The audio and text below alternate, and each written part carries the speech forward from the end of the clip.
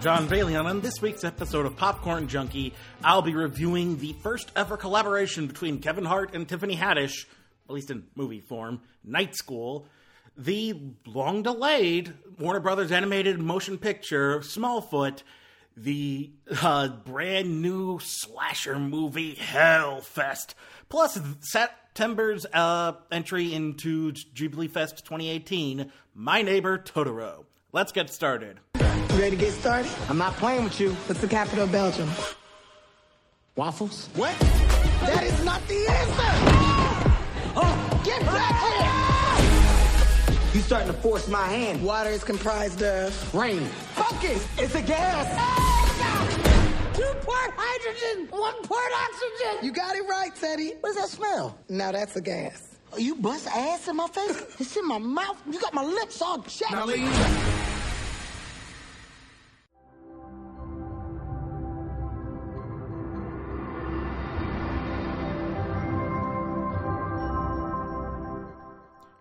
Get why they used lean back in that trailer. I mean, Fat Joe is in the movie, so it's an interesting touch. Anyway, yeah, Kevin Hart isn't exactly breaking any new ground. Hey, do you like Kevin Hart movies? Well, here's a Kevin Hart movie with Tiffany Haddish this time. This is basically another iteration in the same problem I pointed out back when I brought up how Judd Apatow ruined movie comedies.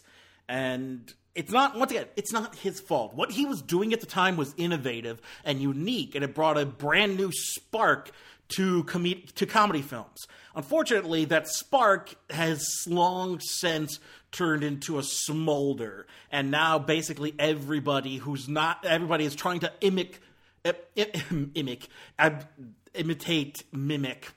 copy that formula without being all that good at it. Even Apatow has those movies have kind of become dated, as so many more movies have gone on to try and ape that formula, and it just doesn't work. Instant improv comedy can only work for so long. It doesn't, hold a candle to practiced and written and rehearsed comedy.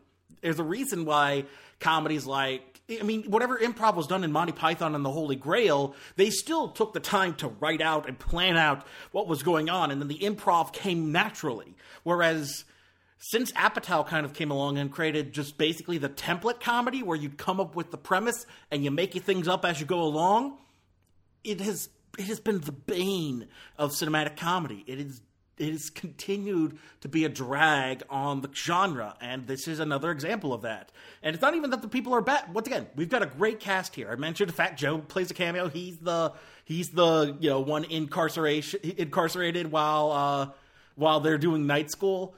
Rob Riggle is fun for the most part, although he's a pretty one-note character. Marilyn Rice Cub has some great one-liners. Haddish is the standout for the entire movie. Kevin Hart is basically Kevin Hart. Keith David's in it for a bit. Taron Killam is pretty funny in it. I think he's actually pretty funny when he's trying to do the black voice. I don't hear color. So he plays that off well, but at the same time, it doesn't ultimately really, go anywhere. Romany Malco plays a pretty decent, does a great job as this sort of woke conspiracy theorist character. And then, but at the same time, Ben Schwartz is here. He's a great Al Madrigal. He's hilarious. But at the same time, their characters are pretty one note. They're kind of they're kind of unexplored. They're underwritten, and the actors are basically forced to kind of improv their way into character development, and it doesn't really go anywhere. And of course, Kevin Hart is just basically being Kevin Hart. He's not playing a character. Kevin Hart is this generation's Chris Tucker, in that he doesn't play a character. He is that comedic identity. You don't expect Kevin Hart to go play separate, like Taron Killam is playing a different character than he usually does. And Ben Schwartz and Romany Malco and Rob Riggle, they're playing characters that they aren't normally known for. Kevin Hart is being Kevin Hart. Tiffany Haddish is, for the most part, being Tiffany Haddish. You know, it's ultimately, I mean, once again, it's not a very well thought out execute. It's basically, here's two people, let them be who they are, and have a couple of improv comedians around them to help do the funny stuff. Fat Joe is genuinely, like, I didn't recognize him at first, but he does a great job as this character. But once again, the character is woefully underwritten. So much of this movie has no actual character development or writing. It's all improv. It's all, hey, let's just make stuff up, and you feel that. I mean, you can laugh at the joke. The jokes are funny for the most part, but there's just only so much. It's like the difference between seeing a stand-up and watching, like, a comedic play. You can tell the difference. With the play, you're seeing a story play out. You're seeing characters. With a stand-up, you're normally telling your jokes or stories or trying to just make you laugh. And that's kind of what this is, you know? And the longer I thought about it, the more I'm just like, yeah, the jokes were funny for the most part, but it's not a movie I'd want to go back and watch. Whereas something along the here's a good example. Jumanji, where Kevin Hart also basically played himself, is more along the lines of has more character development, has more writing going into it than most of his led comedic movies. Like if we take a look at his filmography up to this point, Ride Along, yeah, he's basically saying the same character. Central Intelligence, same thing. The only one even his character in Secret Life of Pets is basically just himself. You know, it's his voice. It's not really you don't really recognize any sort of character developments or anything like that. I will say he did all right in Captain Underpants, but yeah, whenever he's the star of something, it all Get Hard, The Wedding Ringer, yeah, he can be an amazing stand-up comedian, but much like with Chris Rock and Chris Tucker and Bernie, but not so much Bernie Mac. Bernie Mac managed to get some solid roles as time went on, especially after the Ocean's movies. But Cedric the Entertainer, who's another one? I'm trying to think of the comedian in my head. You know who I'm talking about. These stand-up comedy, and it's not just those guys, but you've also got the likes of Wanda Sykes can be funny, but is normally funnier on stage because they don't really give her, they expect her to do the funny for them, and that's not good. You want to have the funny down, and then the comedic actor will bring that writing to life. You don't want the comedian to do the funnies for you, because you need the time to workshop things and write things and do drafts and try things out, see what works. And comedies anymore are just like, hey, we got to get this done quick. We can do this quick and cheap and easy. Just make it up as we go along. And unfortunately, that sort of like that sort of auto assemblies kind of comedy just doesn't do it for me anymore. It doesn't help that this movie is front loaded and padded to all hell, because it's a simple premise. This could have been 90 minutes, but this movie is almost 2 hours long, and there's no reason for that. I mean, hell, they even undercut the comedy. In the third act, Taron Killam's character goes from being the main antagonist to helping out the main character. They basically said, yeah, you're done being the antagonist now, and now you get to be a nice guy. What's the point there? Like, why? I mean, I get the idea of, I mean, you don't, isn't these things supposed to be like, well, he showed you and you begrudgingly earned respect, not, well, I'm kind of done being a dick now, so I get to be nice and try to make him be entirely different character than what you set him up to be. It's kind of haphazard in that way. So, it's fine. It's not a bad comedy, but it's just one more reason why this style of comedic writing isn't good. I mean, it's quick, it's cheap, it makes money because most people aren't going to care because they got their jokes, but it doesn't. These movies aren't going to be remembered, and I think that's the main difference. there are movies that rely on improv, that include improvisational humor in it. There are jokes that were improv in the making that made it into the final cut. But what you saw was developed and written out and planned. And a lot of the comedies we're getting now are just completely, just churn them out, don't matter. And I guess that's the whole thing, is once you start paying attention to movies as they're being released, you begin to notice the ones that are going to be completely forgettable. The ones that are just like, we're here to make a quick buck and we're out. And nobody's going to ever remember them after this year. So, what are you going to do? We have been collecting proof of the Smallfoot's existence. Behold, the scroll of invisible wisdom. Imagine the amazing stuff they put on here. This proves nothing! Look, I know what I saw, and I'm gonna prove it! Wait! He's gone.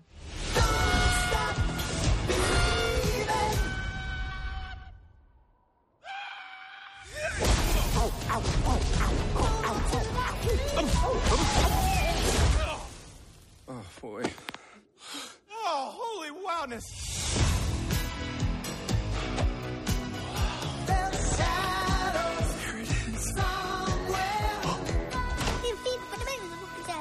I should introduce myself. Hi, I'm...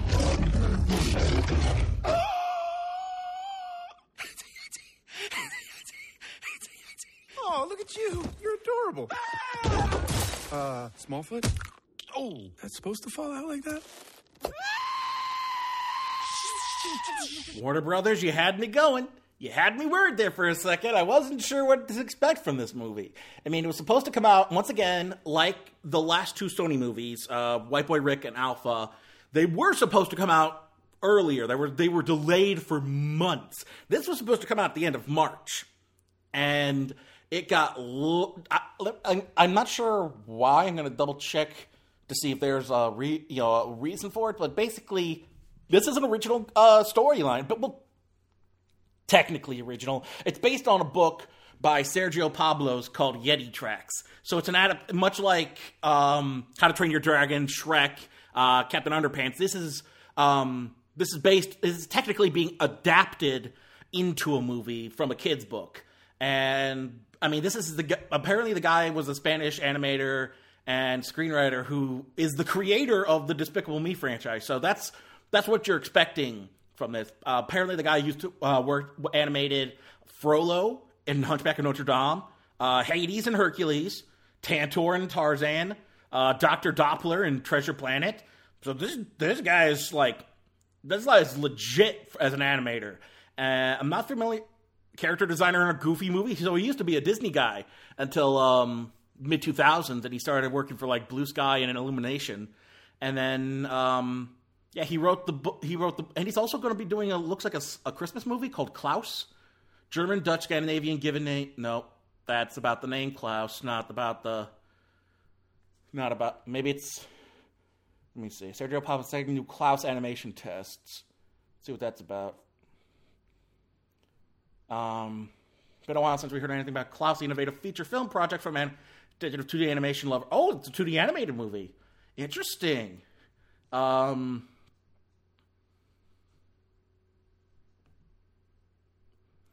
on. Hi, Kitty. Citysite's new Montreal mega animation studio will employ 500 and produce 9 features, including Klaus.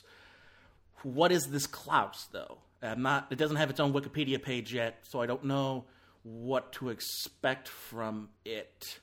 For an announced project, comic anime, Pablo says, doesn't tell me anything about what this Klaus movie is. So let's go back to the wiki, see what those cited sources are. Toon Boom. Okay, isn't that the sort of the tool that's been kind of taken over from Toon Boom Animation. Announcement made by Toon Boom this morning. Is that the one I'm thinking of? Isn't that the don't they have the program that Toon Boom Animation supplier software? So he's using that software to help animate this movie. I'm discovering this right now as I'm recording, so I'm not sure. Klaus trailer is made with TV Paint. All ages holiday comedy will continue to push in the direction I explored in the trailer. Complex interactive lighting and sophisticated texturing style. So it's a really and if you look at the designs and apparently there's a short film that he worked on, but apparently this is like I thought, this is Netflix acquired it. So it's going to be straight to Netflix. I mean, it's not bad, but I was kind of hoping it would be on TV. Not TV, but in theaters. So we'll see. Family film Klaus, which marks the directorial debut. Christmas family comedy will tell the story of a desperate postman who inadvertently brings about the genesis of... That's what I figured it was about. It was about a German... Okay, so it's about the origins of Santa Claus as a German postman bringing presents to kids. So that's his next project. But what about this movie production? Film was apparently Chuck E. Cheese was a partner. Does not say why it was delayed though, or if it was delayed at all. I guess it was the trailer premiered in April and it was always supposed to come out in September. I don't know. For some reason, I want to say it was supposed to come out in March.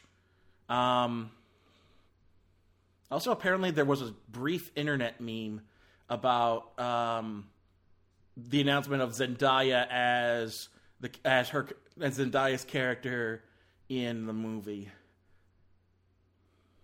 Hold on. Zendaya is Michi.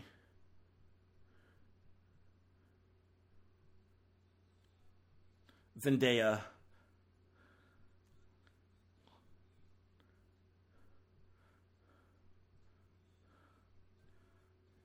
Oh.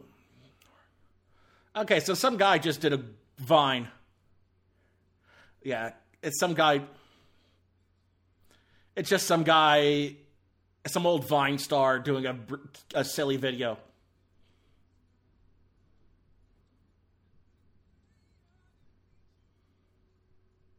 Weird. Anyway, so yeah, apparently that was a meme, I guess. But anyway, this is from, based on the book by Sergio Pablos, animated by not animated, but directed by Carrie Kirkpatrick, who's worked on James and the Giant Peach, Chicken Run, Hitchhiker's Guide to the Galaxy, Charlotte's Web, The Smurfs, something called Imagine That. The Eddie Murphy movie. And Over the Hedge, he also wrote the English screenplays for the dub scripts for Secret World of Arrietty and From Up on Poppy Hill. So I mean, this guy is legit when it comes to animation. So his last apparently he was a story consultant at Early Man. He got a special thanks in the George Lucas animated movie Strange Magic. He's kind of a songwriter. He's been writing for award shows, screenwriter for Smurfs. Last directed movie was Imagine That, so it's been a while. But he also directed Over the Hedge, and then he's been mainly a screenwriter. He also wrote the screenplay for Rescuers Down Under. That was his first credit. So neat.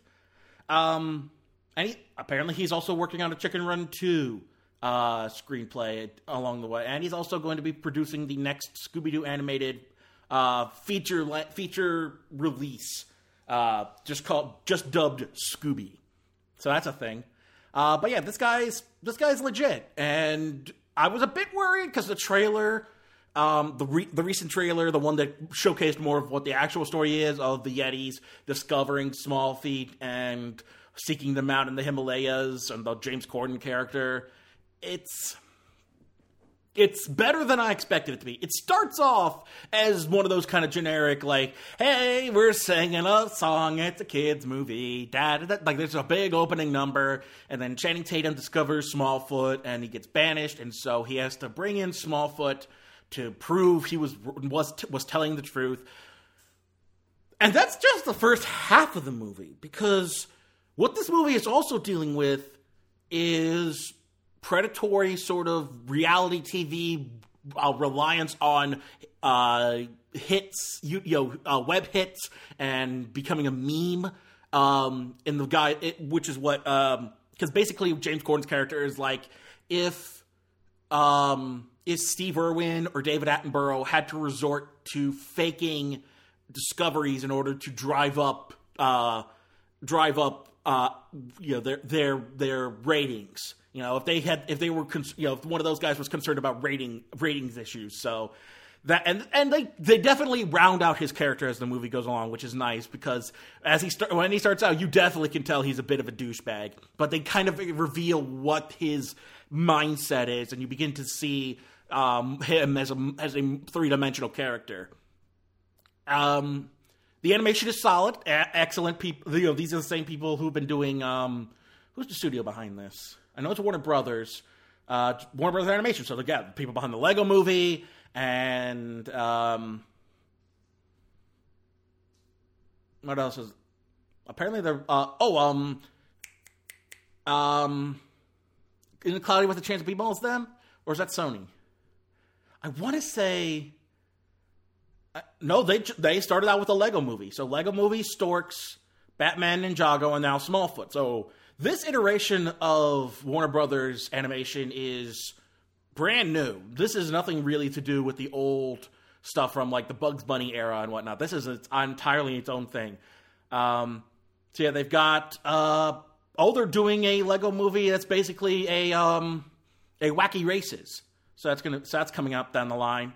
Scooby's already been announced, has already been given a release date. That's in 2020. They're doing the Space Jam reboot. They're doing Bone, which should be interesting. They've got their hands back on Dr. Seuss. They're going to do the Cat in the Hat.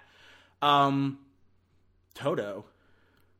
Apparently they're doing another Wizard of Oz thing from Toto's point of view. Something called the Ice Dragon, based on the novella by George R.R. Martin. Speedy Gonzalez, they're giving him a movie. And yeah, Meet the Beatles. So they're doing a Beatles sort of, I'm guessing, in the same vein as not Sergeant Pepper, Yellow Submarine, Coyote versus Acme. That I love that title right there. I love that title. But yeah, so it looks like they've got some good stuff coming up down the line from Warner Brothers for a brand new fledgling version of this of the studio. They're doing all right for themselves.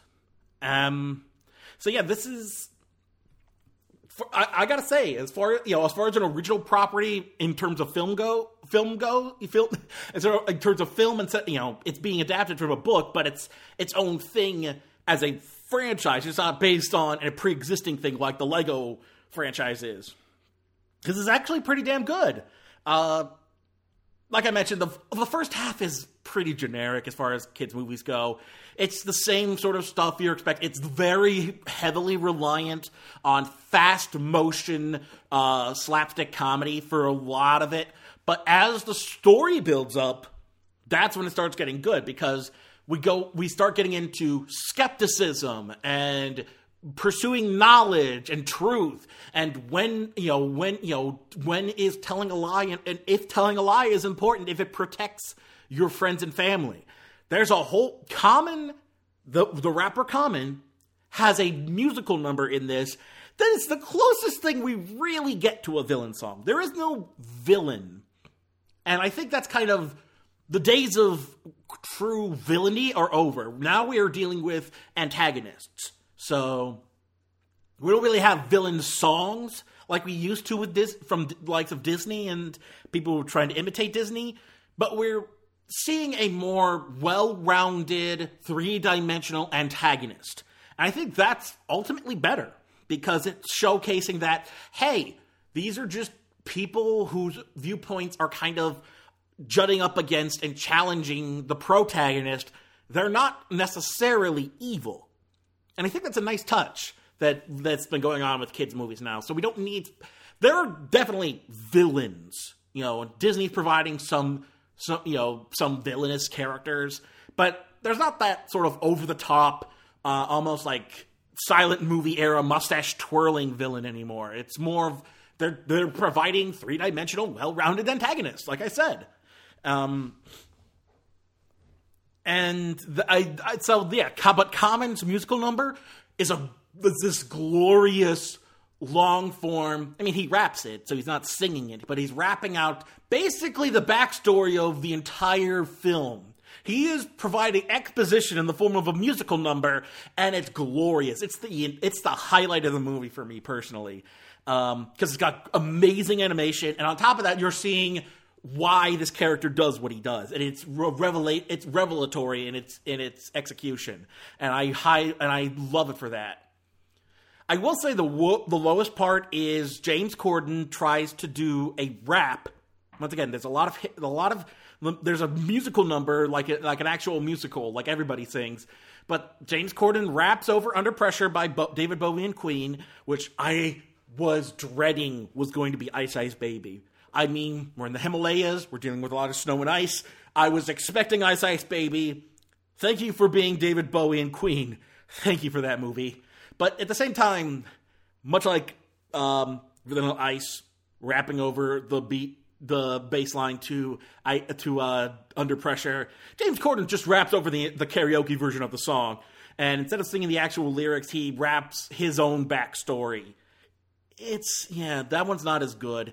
Mainly because James Corden is not a good rapper like Common, and mainly because that backstory didn't need to be a musical number, ultimately. It's well animated, but it's the weakest song, and honestly the lowest point for me in the movie.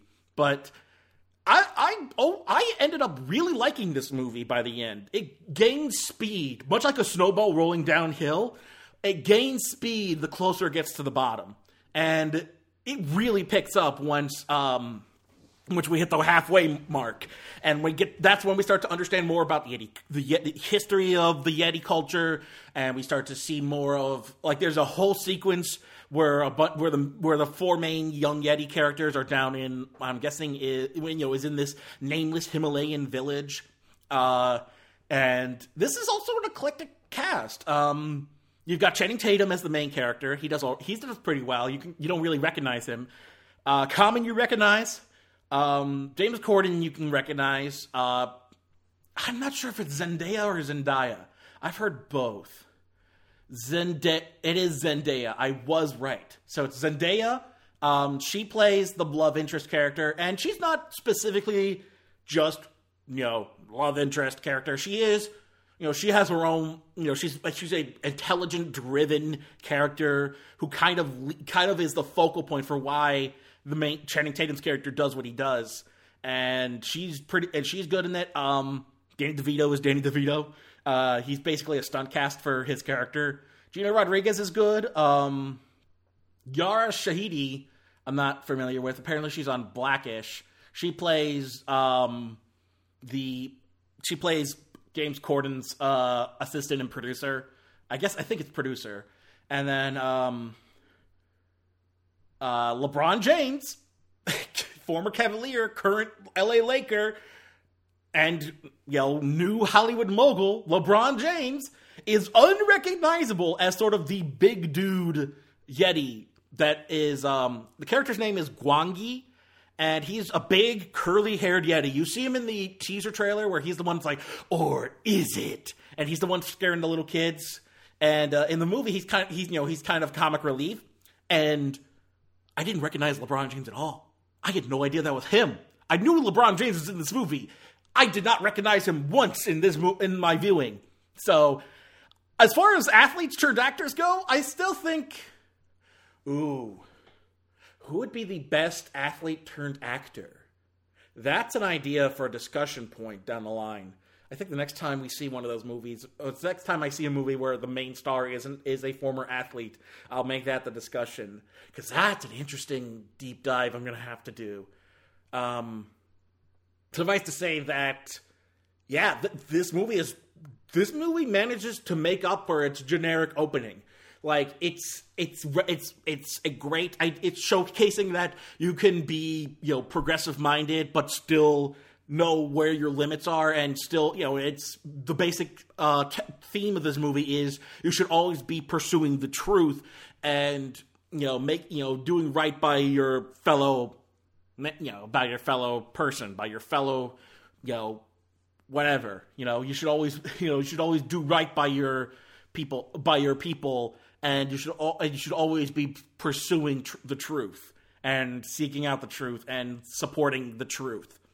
So I support this movie. I like this movie, and I hope it's going to gain some steam, maybe in the home video market. But I'm not seeing a lot of buzz for it.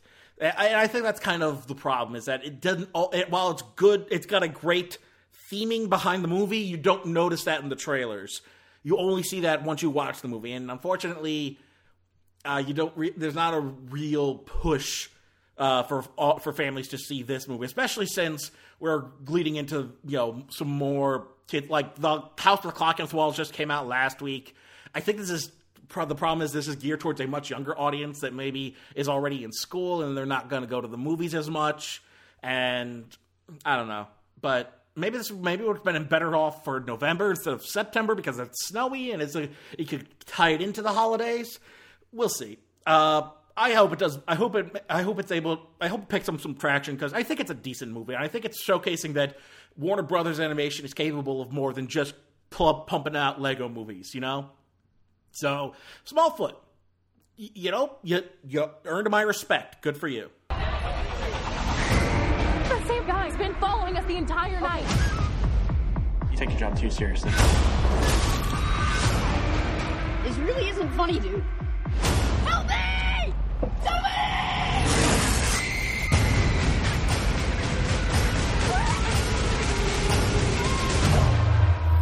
You came here to be scared, right? I can't arrest people for doing their job. Welcome to Hellfest.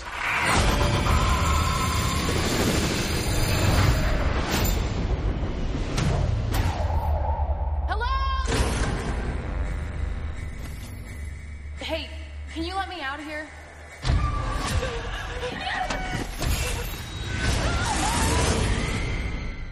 So you know how Halloween kind of spearheaded this surge in slasher movies during the 80s?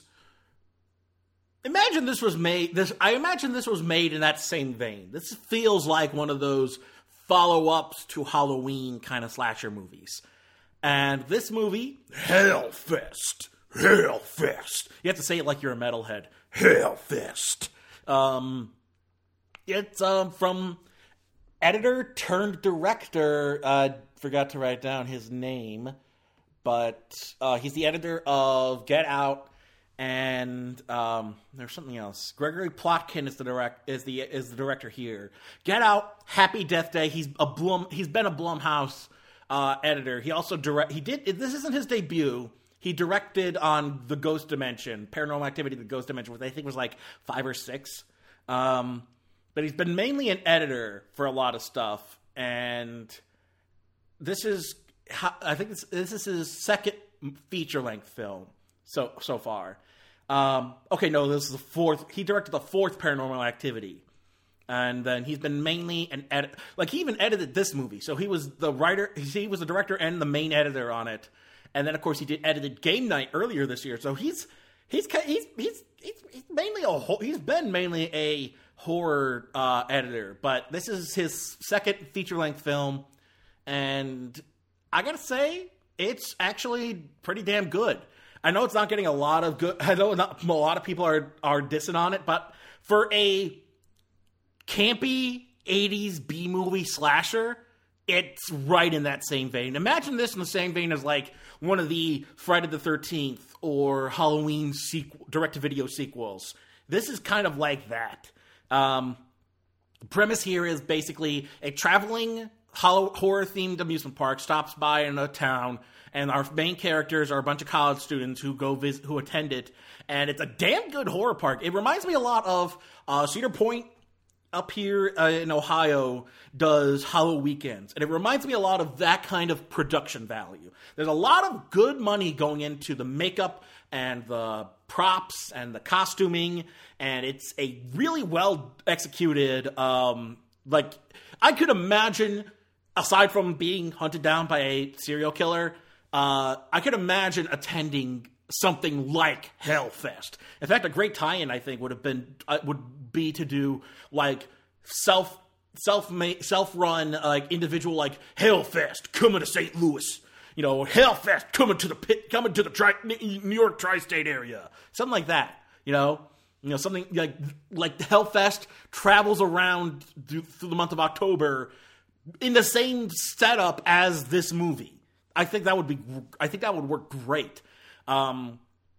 But yeah, the movie, it's not a very, it's not about story. It's about, the premise is what it is. It's 6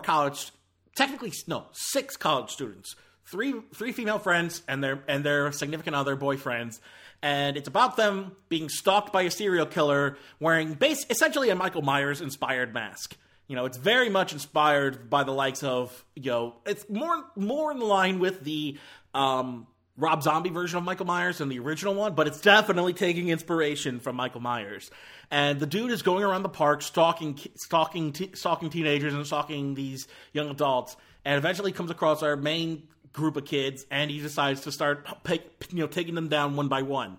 And it's him stalking, and unfortunately, he looks like some of the actors working in the park, so he's able to blend in seamlessly. And so really, and I think the thing is that helps it is that there's only one known name in the entire cast, and he's a glorified cameo, and that would be horror legend and former Allstate spokesman Tony Todd. Yep, the Candyman,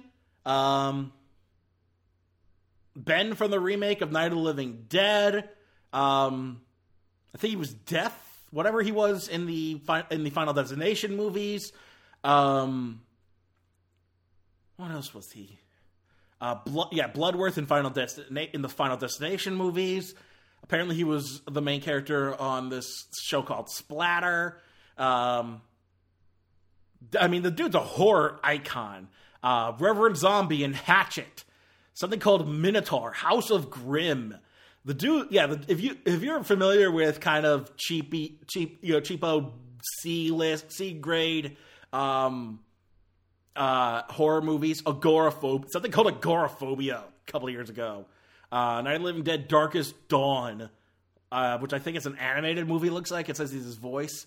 Dead of Summer, The Witching Hour. Yeah, Victor Crowley. Something based on that guy. Tony Todd is a horror icon, still doing horror movies to this day. And unfortunately, he's a glorified cameo in this. He's basically playing up a sort of MC character that only gets shown in one scene. And I think that's the biggest disappointment, is that you get icon Tony Todd, but apparently he was only available for one day of shooting. So you only get him for that one day, and then he's gone. I feel like he should have been the main antagonist of the movie, but not the main antagonist, but like the main driving point of he's all throughout the park, so to speak. He's like the guy running things. And you're wondering if he's in on the killings or not. And unfortunately, that's kind of left out. And he's just basically one scene glorified cameo, Tony Todd. But the other actors are pretty decent. Don't know anybody of these people. Bex Taylor Klaus, Rain Edwards, Amy Forsyth is the main girl. Apparently, she was in the Hulu's The Path, and something called Rise, which I think is about Broadway musicals or something. I have no idea what Rise is about. But yeah, she is the main actress, the main girl in this. You've also got Matt Mercurio, Christian James, and Robbie Attal. Robbie Attal? A-T-T-A-L. Yeah, I'm not familiar with any of these actors, and this appears to be their biggest film so far for the most of them. But they do all right. They're great. They're great horror actor kids. Like most of the the young adults playing the leads in these horror movies aren't real big names, or they're rising stars. So it's hard to say where these kids will end up. Apparently, Rain Edwards was in the MacGyver reboot and The Bold and the Beautiful. And then Bex Taylor Klaus was actually my favorite character. She plays this punk chick who is really into the horror stuff. She is Pidge in Voltron. Okay. And then she's Sin in Arrow. So she's kind of known, but she's not big No. Apparently she was also in the Scream TV series. So, yeah, she, once again, these are all stars on the rise. Like, if any of these young actors turn into something better in a couple years from now, I can be like, oh yeah, that person from Hellfest, they're in a new thing. Neat. But yeah, I did mention that the guard in the movie that I thought was H. John Benjamin is going to be in the live-action remake of Lady and the Tramp. That was a fun revelation for me. But at the same time, this isn't something groundbreaking. This is like this is just a tribute to the 80s Halloween-inspired slasher movies. It has some great gore. Unfortunately, it kind of cuts away from a lot of the gore, but for what we see, even though it's not focused on, it's not a splatter movie, but the gore we do get is really inventive. So, as far as horror movies go, I think this is one that you can watch. This is easily one that you can enjoy every Halloween. And if you're a horror fan, then I think this might be for you. Although it may actually be too tame for some horror fans. I'm not sure, but I recommend it. For somebody who's not as into horror, I actually enjoyed it. I enjoyed myself a lot. There's just, some minor things that I didn't get. The wasted nature of your Tony Todd, and the fact that it does kind of peter out towards the end, and some of the kills some of the kills are kind of lackluster in the second half. But for the most part, this movie is actually a really well executed horror movie. So if you're into that kind of 80s horror, 80s slasher movie, I recommend this. This is a great send-up of those movies. It's the roller coaster thrill of a lifetime. You'll laugh with Totoro. You'll cry with Totoro. Best of all, you'll fly with Totoro. Since the time you were small, you've dreamed of adventures this tall.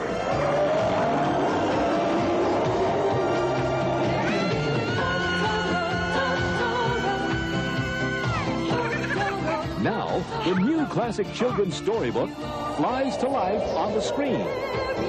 From world-renowned master animation director Hayao Miyazaki.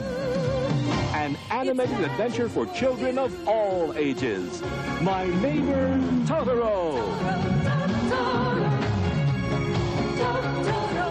A Tokuma Shoten production from 50th Street Chroma Films.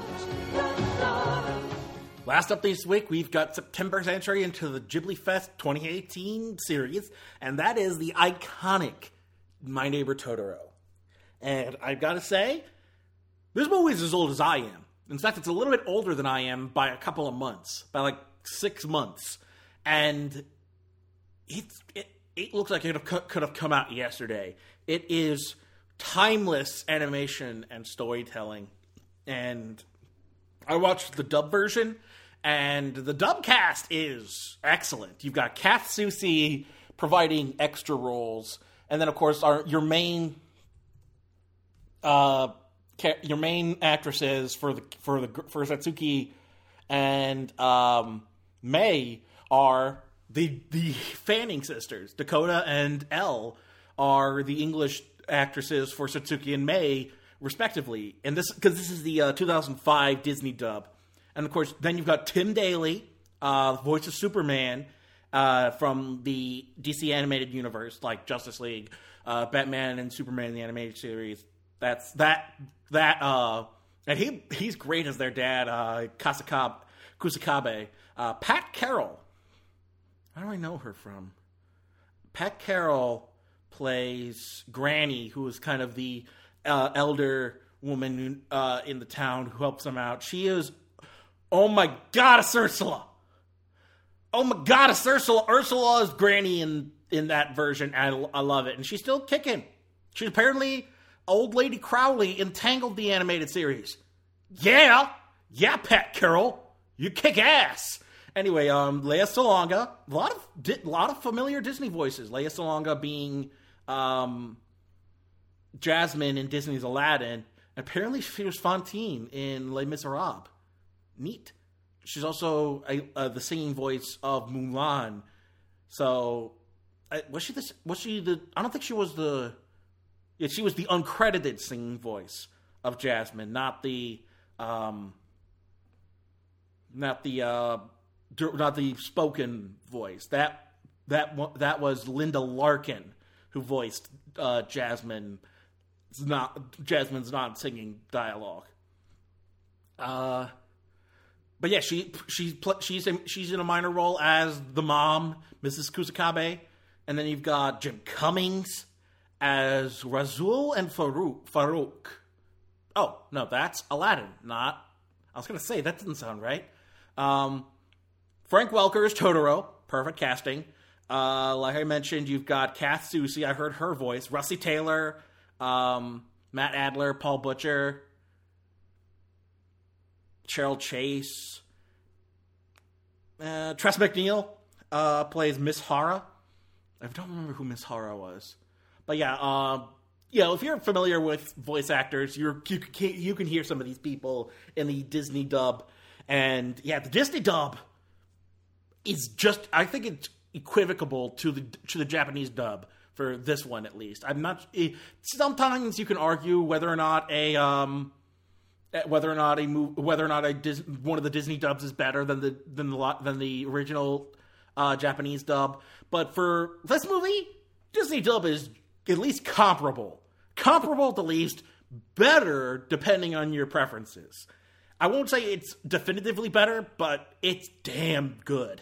And yeah, the storyline, while Spirited Away definitely thematically follows a lot of the Alice in Wonderland sort of idea, this takes a lot more imagery. Like the little hedgerow where Satsuki and May crawl through, that definitely feels like the rabbit hole that Alice goes down. But once again, I think that's kind of one of Hayao Miyazaki's likes to tie into those themes without necessarily cribbing from Alice in Wonderland. But I mean, it's hard not to see the comparisons. Like I said, this is a fantastic movie. It's gorgeously animated, and it's so, you know what it is? It's wholesome. And not a lot of kids' movies are just, they're not, some kids' movies, and I'm going to get into this during the discussion, but there's a tendency for some kids' movies, especially American kids' movies, to rely on slapstick for their comedy and be manic without ever really providing anything of real depth.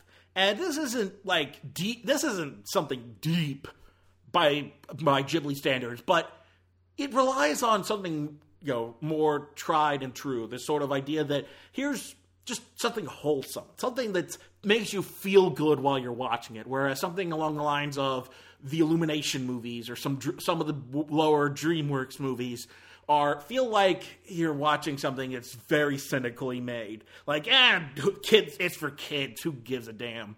Here, there's a lot of effort and thought put into why certain shots and certain sequences that really emphasize what the movie's going for.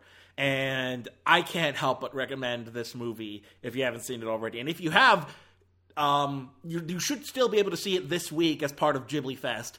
And if you got to see it on the big screen, it is well worth it. Whether it's the subtitled version or the dubbed version, if you get the chance, see this movie on the big screen. It's well worth it.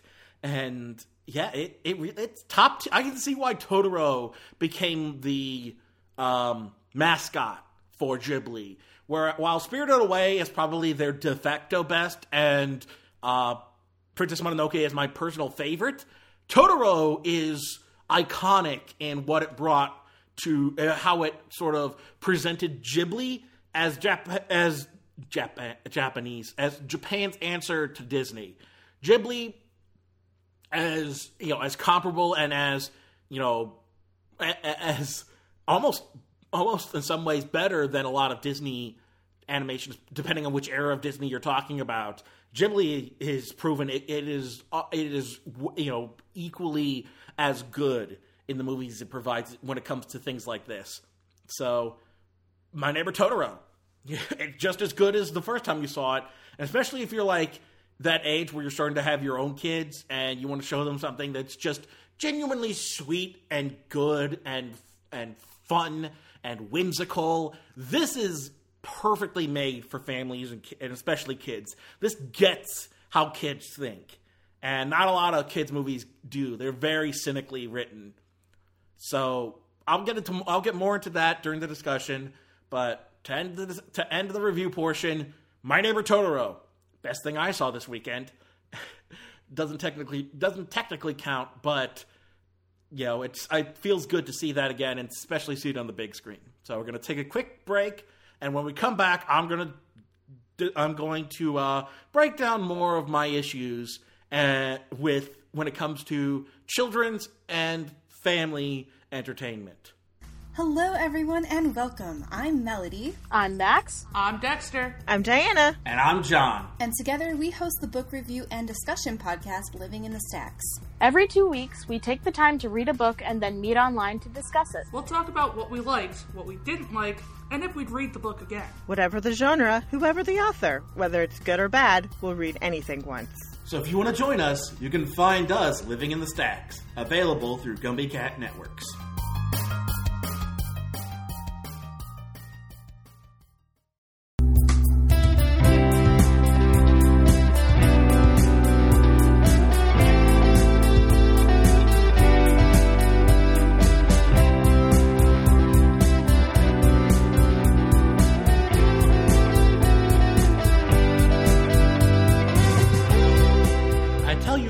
As I'm doing more and more episodes, and as I get, as the numbers get higher and higher, I have harder time tracking what I've discussed on this show. And I'm honestly surprised when I come across a topic that I've never discussed, just because it's so, it's one of those things that makes a perfect discussion topic. And apparently I haven't really discussed what I consider to be ideal family entertainment. That's never really come up with all the kids' movies I see. So, since I saw Smallfoot this weekend and I got to see My Neighbor Totoro on the big screen, I decided to make the discussion point what I consider to be good family entertainment. Now, considering the fact that I am a single, man with no kids, take my opinions with a grain of salt, but the movies that I consider to be made for families and for kids specifically, that's the thing. I have no problem enjoying things made for kids or made for families. A lot of TV animation is made for kids and families. And I enjoyed the Captain Underpants movie, and especially the TV series. I enjoy My Little Pony, for the most part. I'm not as into it as I used to be when it first came out, but I still enjoy the show, and I still keep up with it.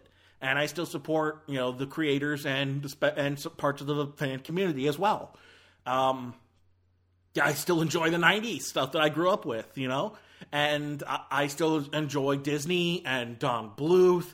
And I think there's merit in the creation of something for kids. And I think watching recently the Mr. Rogers documentary has kind of shown that there was even back then, there was this cynicism for what we showed kids.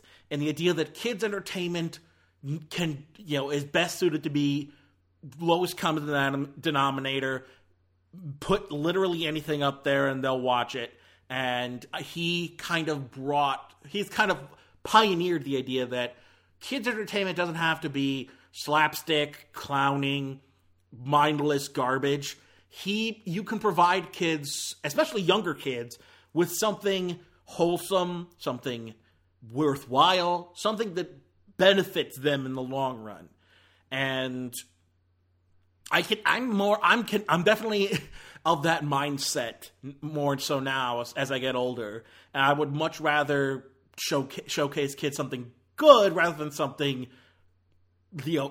but of course, then the problem becomes you don't get to decide what your kid likes. Your kid's tastes will change, they will develop as they grow older, and you ultimately have no control over what your kids like. I remember specifically, I am in the house where it happened years ago, 2013, I want to say, maybe 2014. Must have been 2014 because it was already on Netflix. I wanted to show, maybe 2015, but I wanted to show my nephews Paranorman because they were starting to get into horror stuff. Here's this kids movie, It's it's got horror elements. It can definitely be pretty scary. I love it. Still love Paranorman, and yet my nephews, they were used to much harder stuff. They were used to PG-13s and more mature horror stuff. So when I'm showing my kids, not my kids, they're not my kids, thank God. When I'm showing these kids a horror movie made for kids, they are not into it as much. And I lost my hat at them. I lost my head. And I yelled at my one nephew, and I remember grabbing him by the shoulders and being like, "Would you just shut up and watch the movie?" Because they would not shut up about when's the scary part coming. Because they were little brats. They were little ADD, wild, manic brats. And they're getting better now as they get older. But at the same time, I was showing them something below what they're used to. They were already watching much more mature things at that point in time, and I just wasn't aware of that. So, yeah, I think I just had to deal with the fact that my nephews were getting older, and they aren't going to be they were looking for something more visceral, more energy, something that provides them with what they're used to, something that can stimulate them in one way or another. And sadly, Paranorman is definitely slower, more ethereal, more it has more of a horror vibe to it than an outright scary vibe. And they were looking for quick, jump scary kind of stuff. They weren't into horror theming and horror feelings. They were into something quick and visceral, something like a slasher, something like something like a jump scare kind of movie. That's what they wanted. And I don't know if they're still into that. It's been several years since then, and tastes change radically, wildly. Things I was into in 2012, I've since grown out of. And I specifically remember being into old era JonTron and Game Grumps, and I've since become those things don't interest me anymore. I'm more interested in what they're doing now. I think what they're doing now is even better than what they used to do. So your tastes will change. Your tastes are always fluctuating as you yourself change and grow and become your own person more and more. And so too will what you look for in your entertainment. And so this is not, I say this all because I'm not trying to dictate what you should consider good entertainment, kids and family entertainment. This is specifically what I consider to be the ideal sort of family and kids entertainment. And I think the biggest thing is, Fred Rogers pointed this out in the documentary in the archival footage. There's sort of this pejorative notion of that something is made for kids, something is made for families. So it has to be lowest common denominator, something non-threatening, something not really well thought out, something not very interesting, just something fluff, something popcorny, something that doesn't provide a lot of thought into it. And for the longest time, kids' entertainment, it was exactly that. Now, as we get older, we can start to analyze what our entertainment was trying to say, and and revisit our old entertainment, like revisiting Mr. Rogers' Neighborhood. That show was way ahead of its time, more than I thought. Like I mentioned in the review, the first episode of Mr. Rogers was literally about the Vietnam War. You don't expect that from a kid's show, And I think that's also leads into what I think is the biggest controversy when it comes to kids' entertainment specifically. Where do you draw the line? What is the line in mature content that is too mature for kids versus what they need to hear? And I think Fred Rogers highlighted best how kids, parents and kids should not shy away from these darker, more mature topics as long as it has to do with the kid. The kid has to understand and be affected by the theme. So that's why a lot of family entertainment and a lot of kids' movies will deal with loss, death, growing up, being challenged, and realizing something, something isn't always what it seems to be. Things that happen to you and things you begin to realize as you grow up, those will always be emblematic of kids in movies. Like, perfect. Let's use My Neighbor Totoro, for example. The movie deals with, as an underlying theme, the cloud hanging overhead of whether or not their mom will live. There's even one of the third act climax specifically deals with concern over whether or not their mom is dying, specifically dying. And that's something that a lot of kids will deal with, and you can't help at what age a child has to deal with the loss of a parent or the fear of loss of a parent. And so that's an underlying theme that reaches a boiling point in My Neighbor Totoro.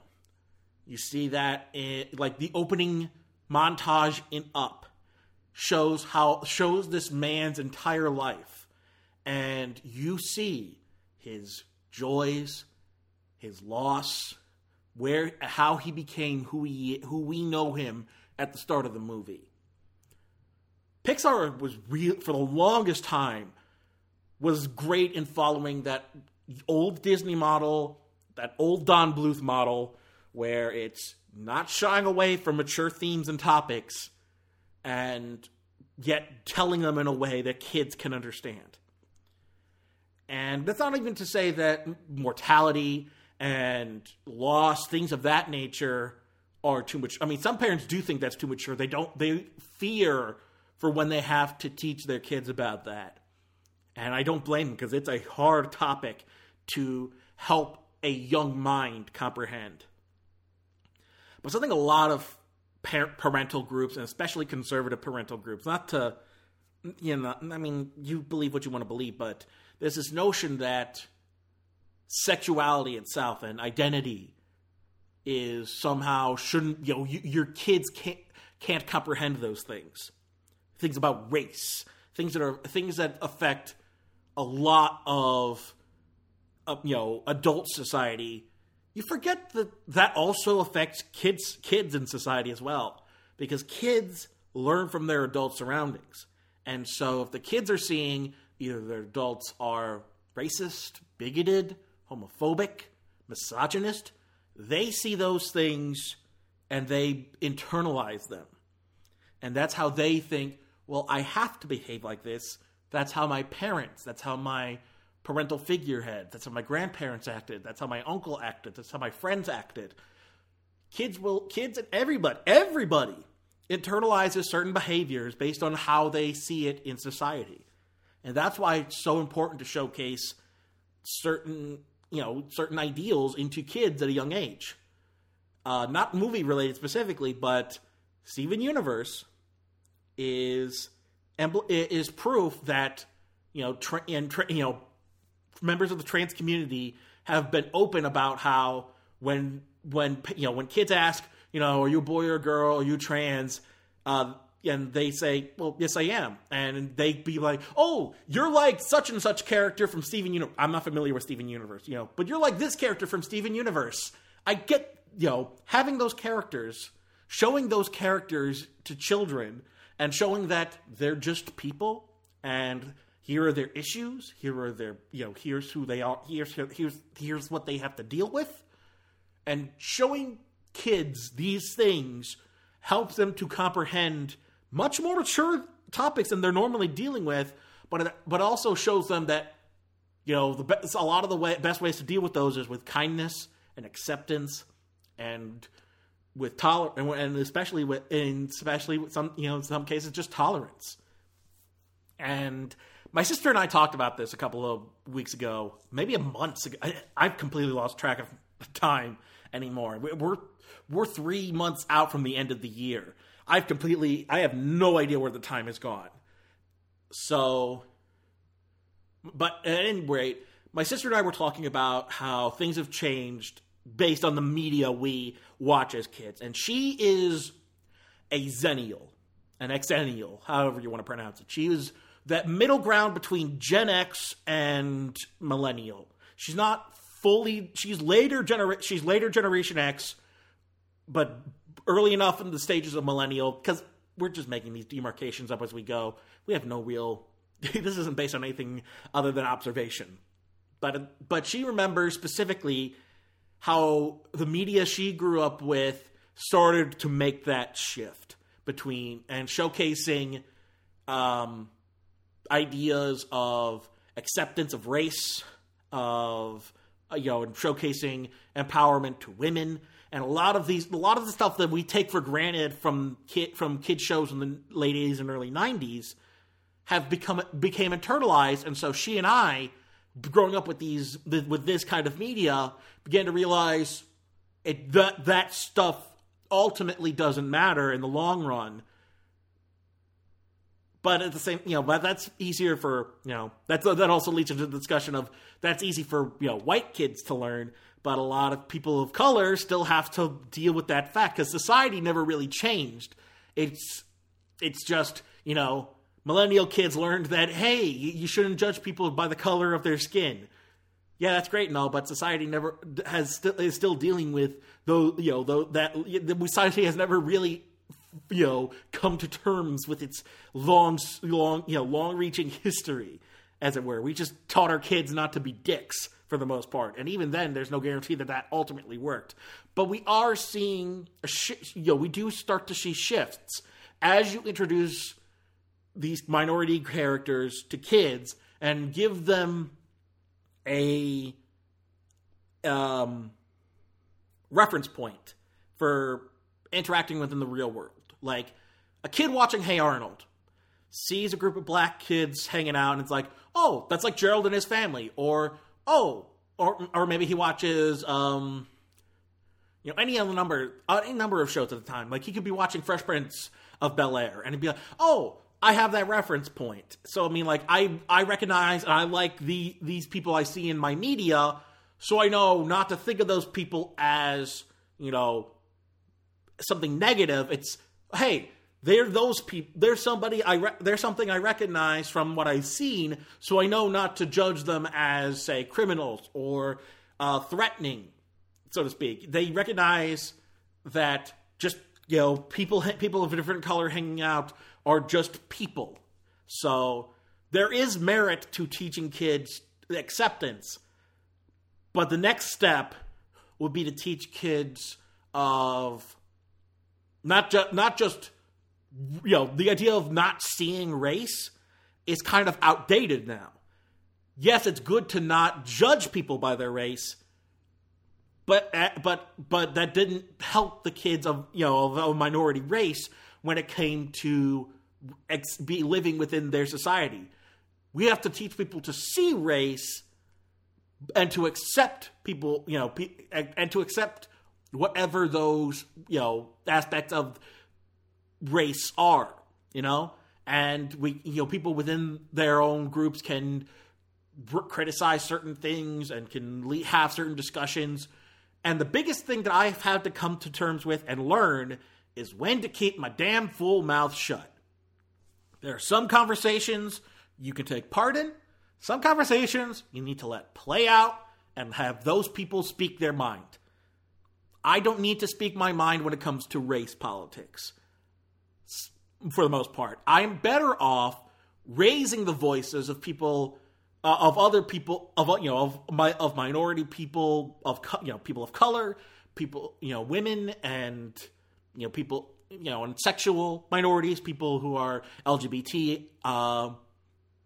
QIA, and people who are in those minority groups. I'm better elevating their voices than I am speaking over them.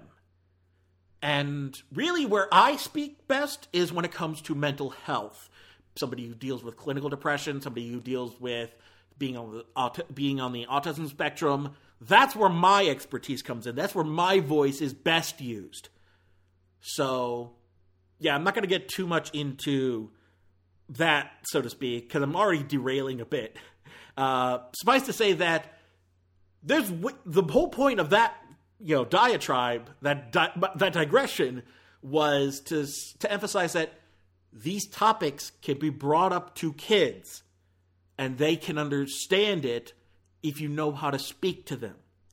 If you know how to teach kids these things, they can understand. Mr. Rogers was able to talk to kids about the unjustness of the Vietnam War, the loss of life at the Challenger explosion, depression, straight up. There was an entire song between Daniel Tiger and I forget her name, but the live action female in Mr. Rogers.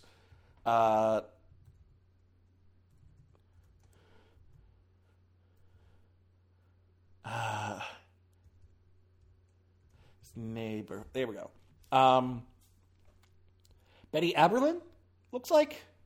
Lady Aberlin, yeah. Betty Aberlin's character.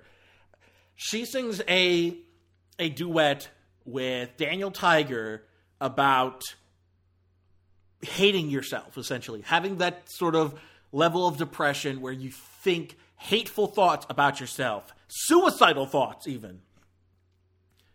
And at no point is Daniel Tiger cured. The duet ends with Daniel Tiger repeating his verse of whether or not he feels that he is loved, whether or not he deserves to live, all of that hateful mentality that people with depression can deal with.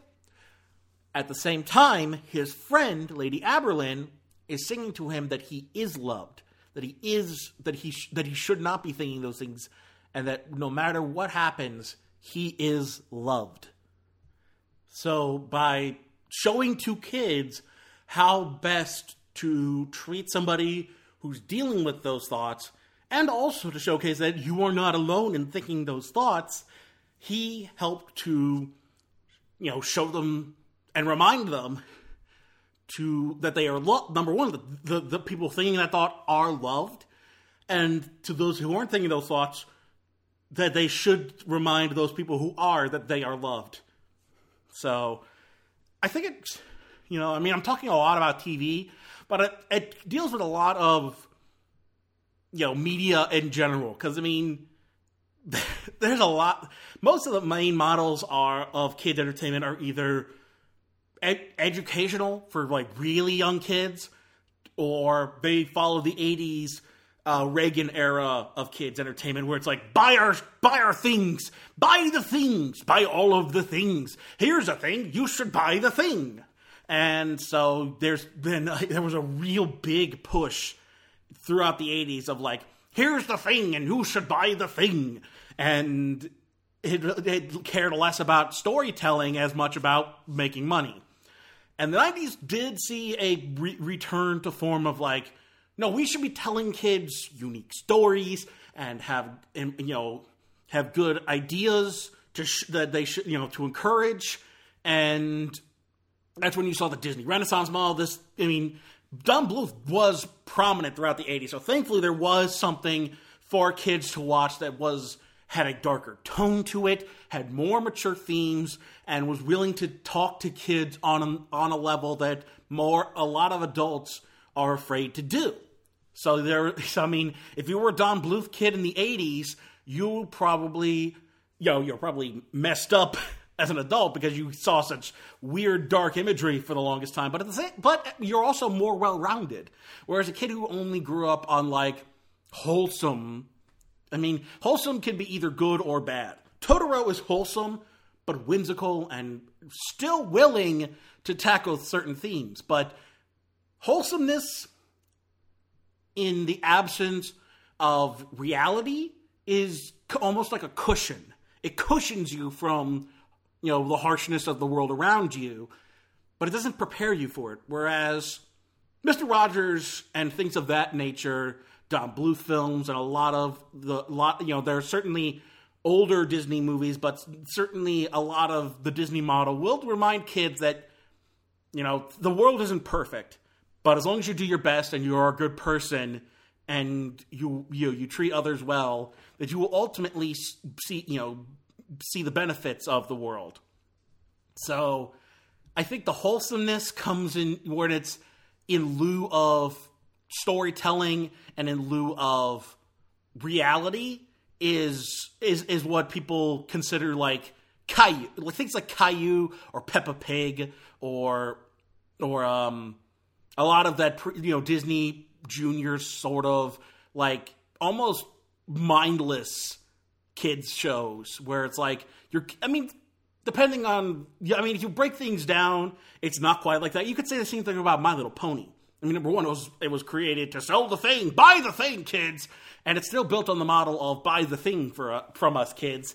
But the show, as it went on, the worst of it was the 2000s era direct-to-video movies that Hasbro released, which are just the worst. Even fans of like the old My Little Pony show and the current iteration of the show, they all agree that 2000s era of My Little Pony is straight up garbage. It is mindless, flashing images, no substance whatsoever. It is really overly sweetened, pillowy candy. Sweetened and sugary to the point where it gives you a headache. It's not enjoyable. It's headache inducing.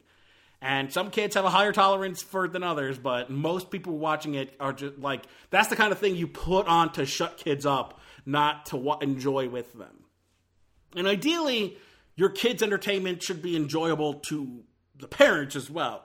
Not in the same vein of like, oh, Shrek included references to sex, and here's references to songs and movies that you remember. Like when you make a reference to Pulp Fiction, or The Shining, or Scarface in a kid's movie. That's not, adding in those elements to make a reference that goes over the kids' heads is stupid. It doesn't add anything. It just distracts parents long enough to be like, oh yeah, I remember that thing. Man, I wish I was watching that thing instead. So, ideally, you shouldn't rely wholly on pop culture references or, slapstick and motion and high energy, manic behavior to entertain kids. You can still do that without, those elements can still be there. They should not be the driving force of the medium.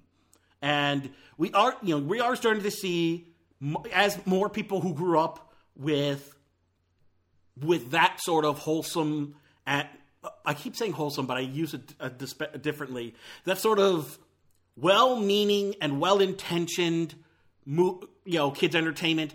When they want to make kids stuff, they want to do it and provide this thing that isn't just following, trends. And here's what's trending on our social media. And here's what the kids are watching on the YouTubes.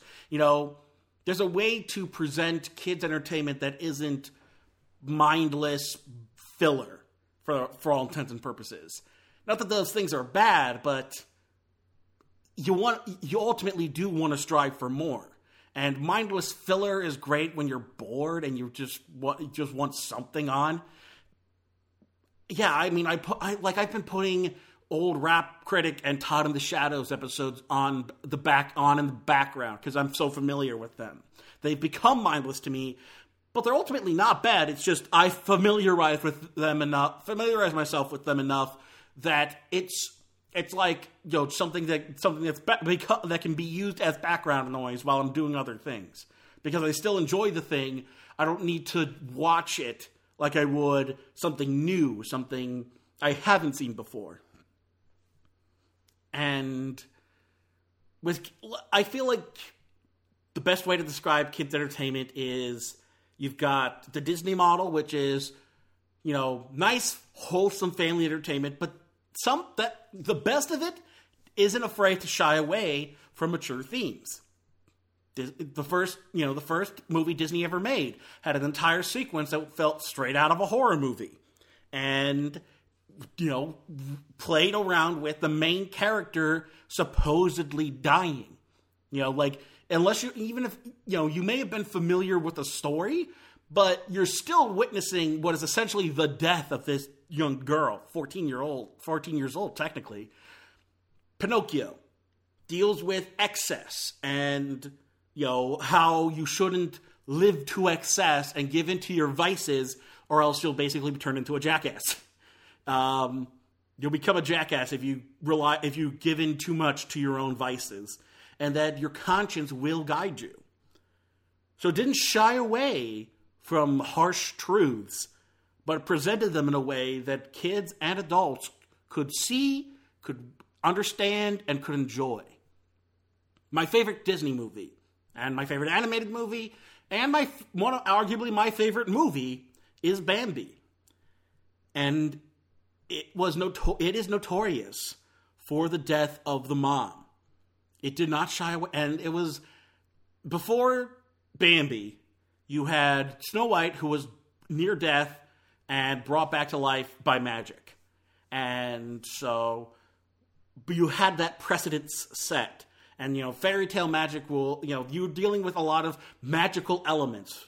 Pinocchio had a lot of magical elements. He died and was brought back to life by the fairy and turned into a real boy. Dumbo didn't necessarily deal with death, so so you didn't have that needing magic to bring somebody back to life from the dead.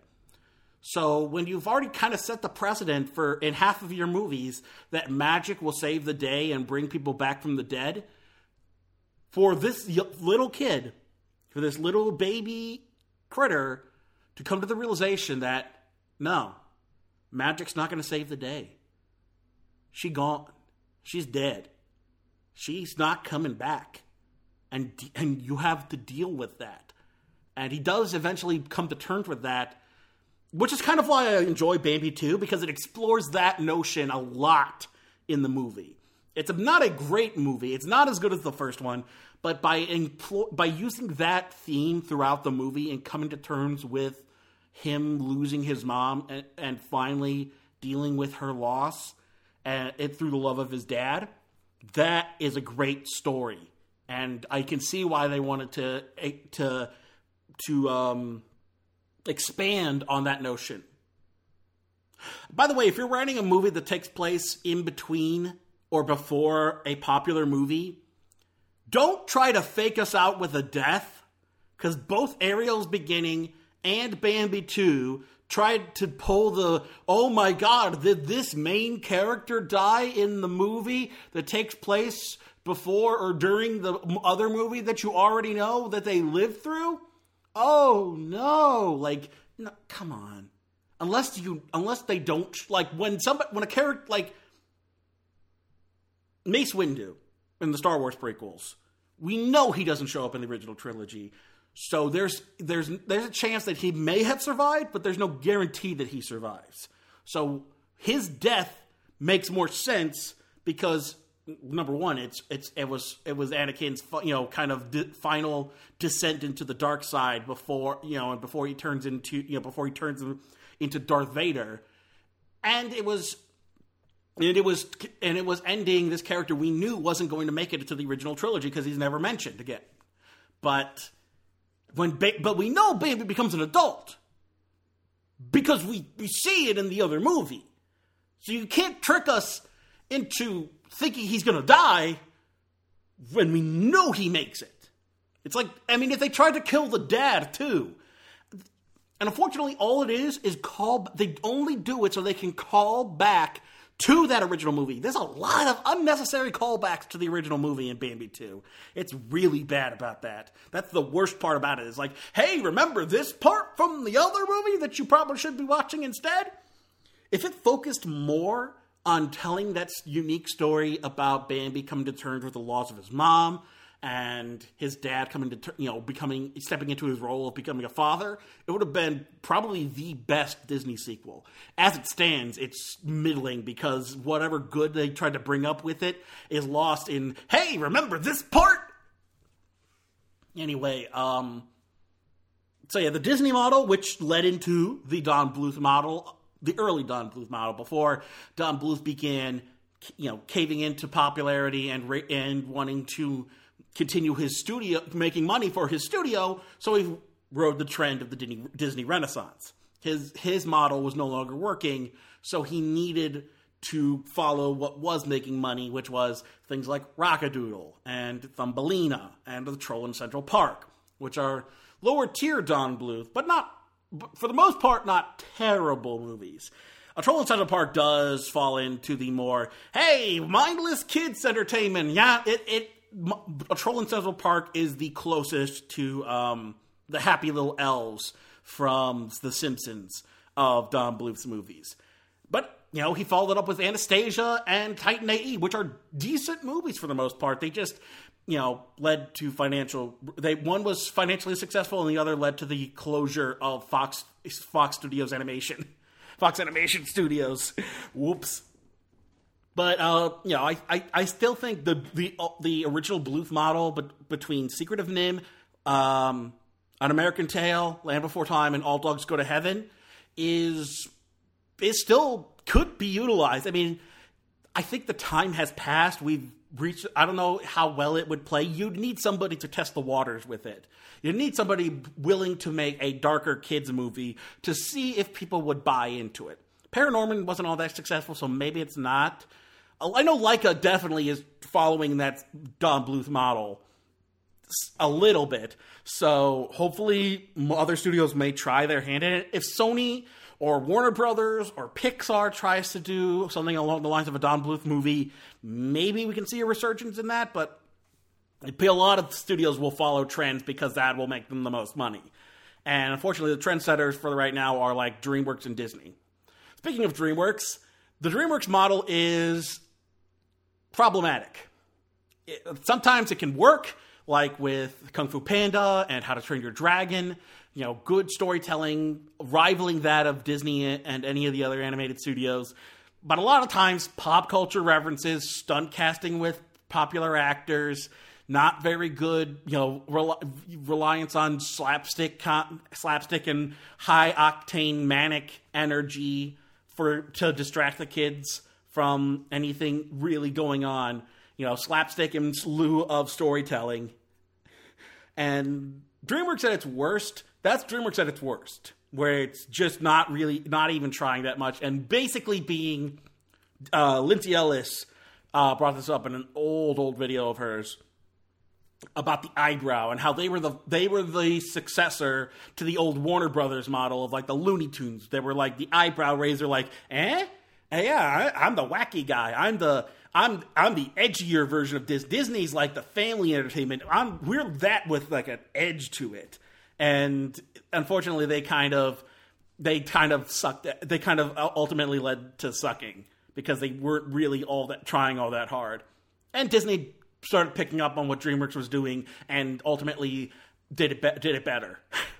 Like Tangled started taking that same mentality in its advertising and its marketing and being more subversive with its storytelling, and instead of repeating the same old formulas, playing around with their old formulas. You see that also in Frozen and in Moana.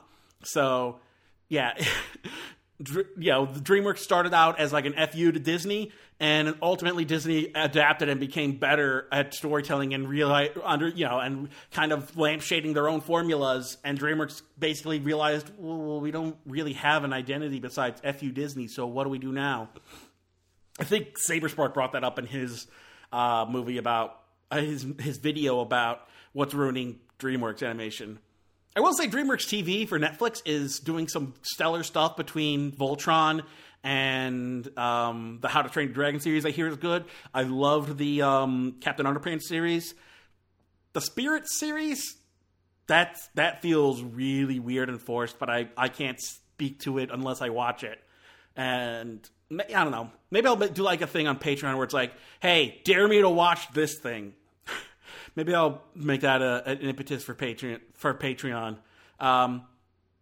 To follow in the Disney model, though, the Ghibli model, which is similar to the old Disney model, because I guess I should also comment that the Disney model has changed, which started with being for the whole family, but also allowing itself to be darker, eventually turned into a cookie-cutter formula that was set by Little Mermaid, and eventually peaked with The Lion King.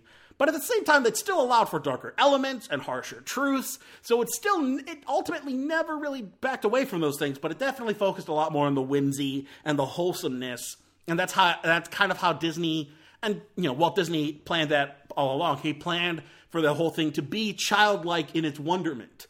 And so that's why Disney was sort of faltering after he died, because they didn't have somebody who had that vision of childlike wonderment. And so you had things like The Black Cauldron.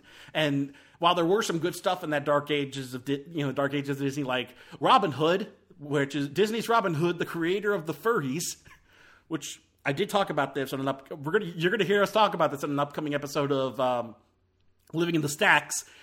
But the ancient Greeks created furries. Context is for that episode. Stay tuned. We're going to cover The Last Unicorn. I'll point out when The Last Unicorn episode comes out, because that's when we talk about how the ancient Greeks created furries. Suffice to say that, the Disney model has kind of changed and altered because Disney is nearing 100 years old. It's a couple of decades away from being officially 100 years old as a studio. So it's changed and adapted. And so I think the dark ages of the late 60s to 1989, before the Renaissance, I guess they kind of define it as the Xerox era, the dark ages, but I guess you could kind of combine the two. The Xerox age was really pretty bad. It was when they were photocopying the cells from the previous movies in order to save money, because they were just hemorrhaging money at the time. And it didn't really fix things until Eisner came in the 80s and started reshuffling things around, and eventually what led to the Disney Renaissance. And then after the Disney Renaissance, the early days of the CG era, the mid-2000s after the Renaissance was pretty bad. That was the second dark age, I think. That was the time that brought us one of Disney's worst movies, Chicken Little, and one of their weakest movies that I still kind of like for what it is, Dinosaur.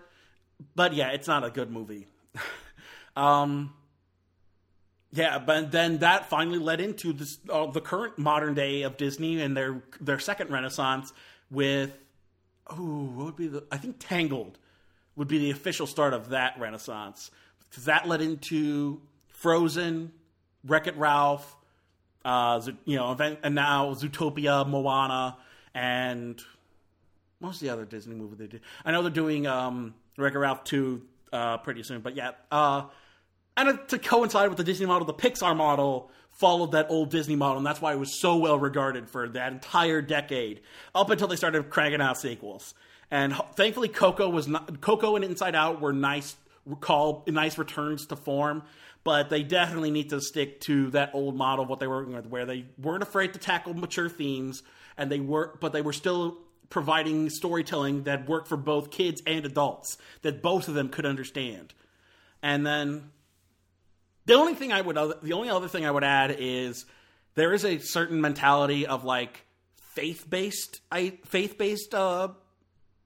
ideas of wholesomeness and family entertainment. You see this a lot with like PureFlix movies. When I see them in theaters, will also advertise kids major motion pictures for kids, animated movies, Disney live action movies, things of that nature, things geared towards kids, because their idea is that kids and families come to these faith-based movies, and it deals with the wholesomeness aspect of it.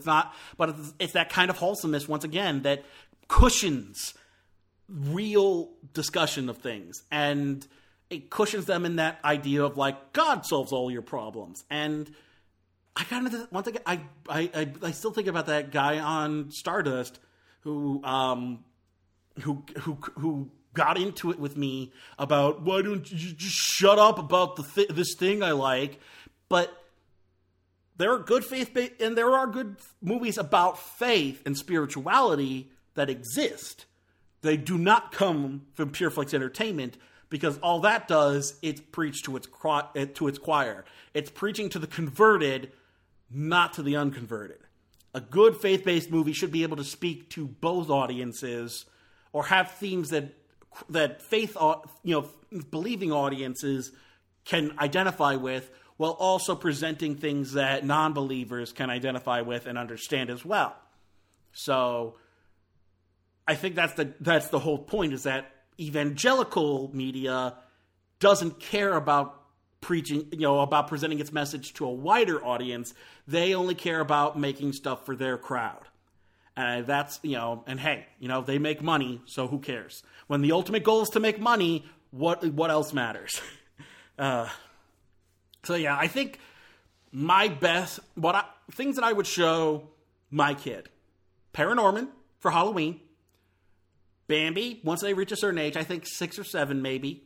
Old enough. Once we've talked about how once the kid has experienced death in their life, then I can show them Bambi and The Lion King and things that do deal with death. Because even if they do have those emotional feelings of sadness, at least I know that I'm not breaking that to them. Because by the time I saw Bambi, I think one of my grandparents had already died. So that wasn't like my initial reaction. Although it may have been. I think I watched that movie so long in repeat, I don't remember when I first watched it. The Don Bluth movies, I would show them. I would show them How to Train Your Dragon and Kung Fu Panda from DreamWorks. Not so much the Shrek movies, not so much the other DreamWorks. Captain Underpants I would show them if they were for a more comedic sort of thing. I would show them the Ghibli movies for the most part. Yeah, My Neighbor Totoro for sure.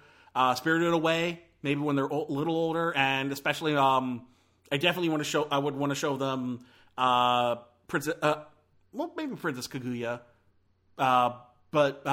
no, Princess Mononoke. I don't know where Kaguya came from. I think it's from Inuyasha.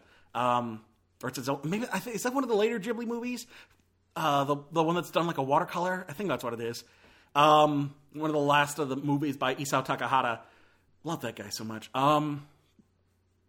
Pixar movies, most of the Pixar movies. Not all. Not Cars. I would not show my kid Cars unless they really demanded it.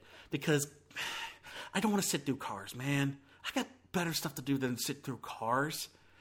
The older Disney stuff. Mr. Rogers. Steven Universe. Most of the stuff from the 90s shows I think they would get for the comedy. Rocko's Modern Life. Rugrats. Because that's the thing, Rugrats was a really progressive show when you think about it and you break it down. And I would not, a lot of those 90s Nicktoons were definitely, they played for stuff that went over kids' heads, but it was still funny enough to, I really want to do a Rocko's Modern Life podcast now that I've revisited it through Verve. And I have to find people to talk about it with. But I think it's still, a lot of it still holds up for the most part, because it's still, a lot of the stuff that was brought up in the 90s still carries over for the most part in some form or another. And still interested to see when that TV movie special comes out, how it turns out. And hopefully maybe it'll lead to a revitalized series. Maybe a couple seasons. I wouldn't mind that. Ultimately the kids' entertainment shouldn't be talking down to them. It shouldn't be condescending, and it doesn't need to be cynical. Wholesomeness isn't necessarily a bad thing unless it's done as a way to cushion them from reality. Wholesomeness as a means of enjoying something whimsical is fine. Wholesomeness is a way of presenting as gearing towards their sense of wonder. That's not a problem. Wholesomeness that hides away from the harshness of reality and doesn't mention it at all. It's sort of like, pay attention to that, whimsy. Yeah, that's not going to help them in the long run. You shouldn't be hiding your kids from these things. Having them understand it should be your thing. You should be facing it head on with them and just be there for their emotional support as they begin to coming to their own emotions. But once again, I'm speaking from the point of view of somebody who has seen children's entertainment and has not raised a child. So, for parents listening, what do you show your kids? What do your kids enjoy? Is there a thing your kids enjoy that you hate? And is there something that you would much rather they enjoy? So let me know. Send all of that. I love to hear. I still want to hear from the audience. If you're listening, send those messages to popcornjunkiepodcast@gmail.com, and let me know in the message that you would want read out in the next show, because I would love some audience feedback when it comes to these topics. So, yeah, I think ultimately the notion that, oh, it's for children, it's for families, as an excuse from criticism is a trash argument. So just because it's made for families doesn't mean it has to be bad. It doesn't mean it's above criticism. We should definitely always question what we are showing to our kids, and whether or not it's something good or something that we find, something that we think they should be enjoying. And just because we don't think they should enjoy it doesn't mean we should shield them from it either. We should always provide them a context for where there is none.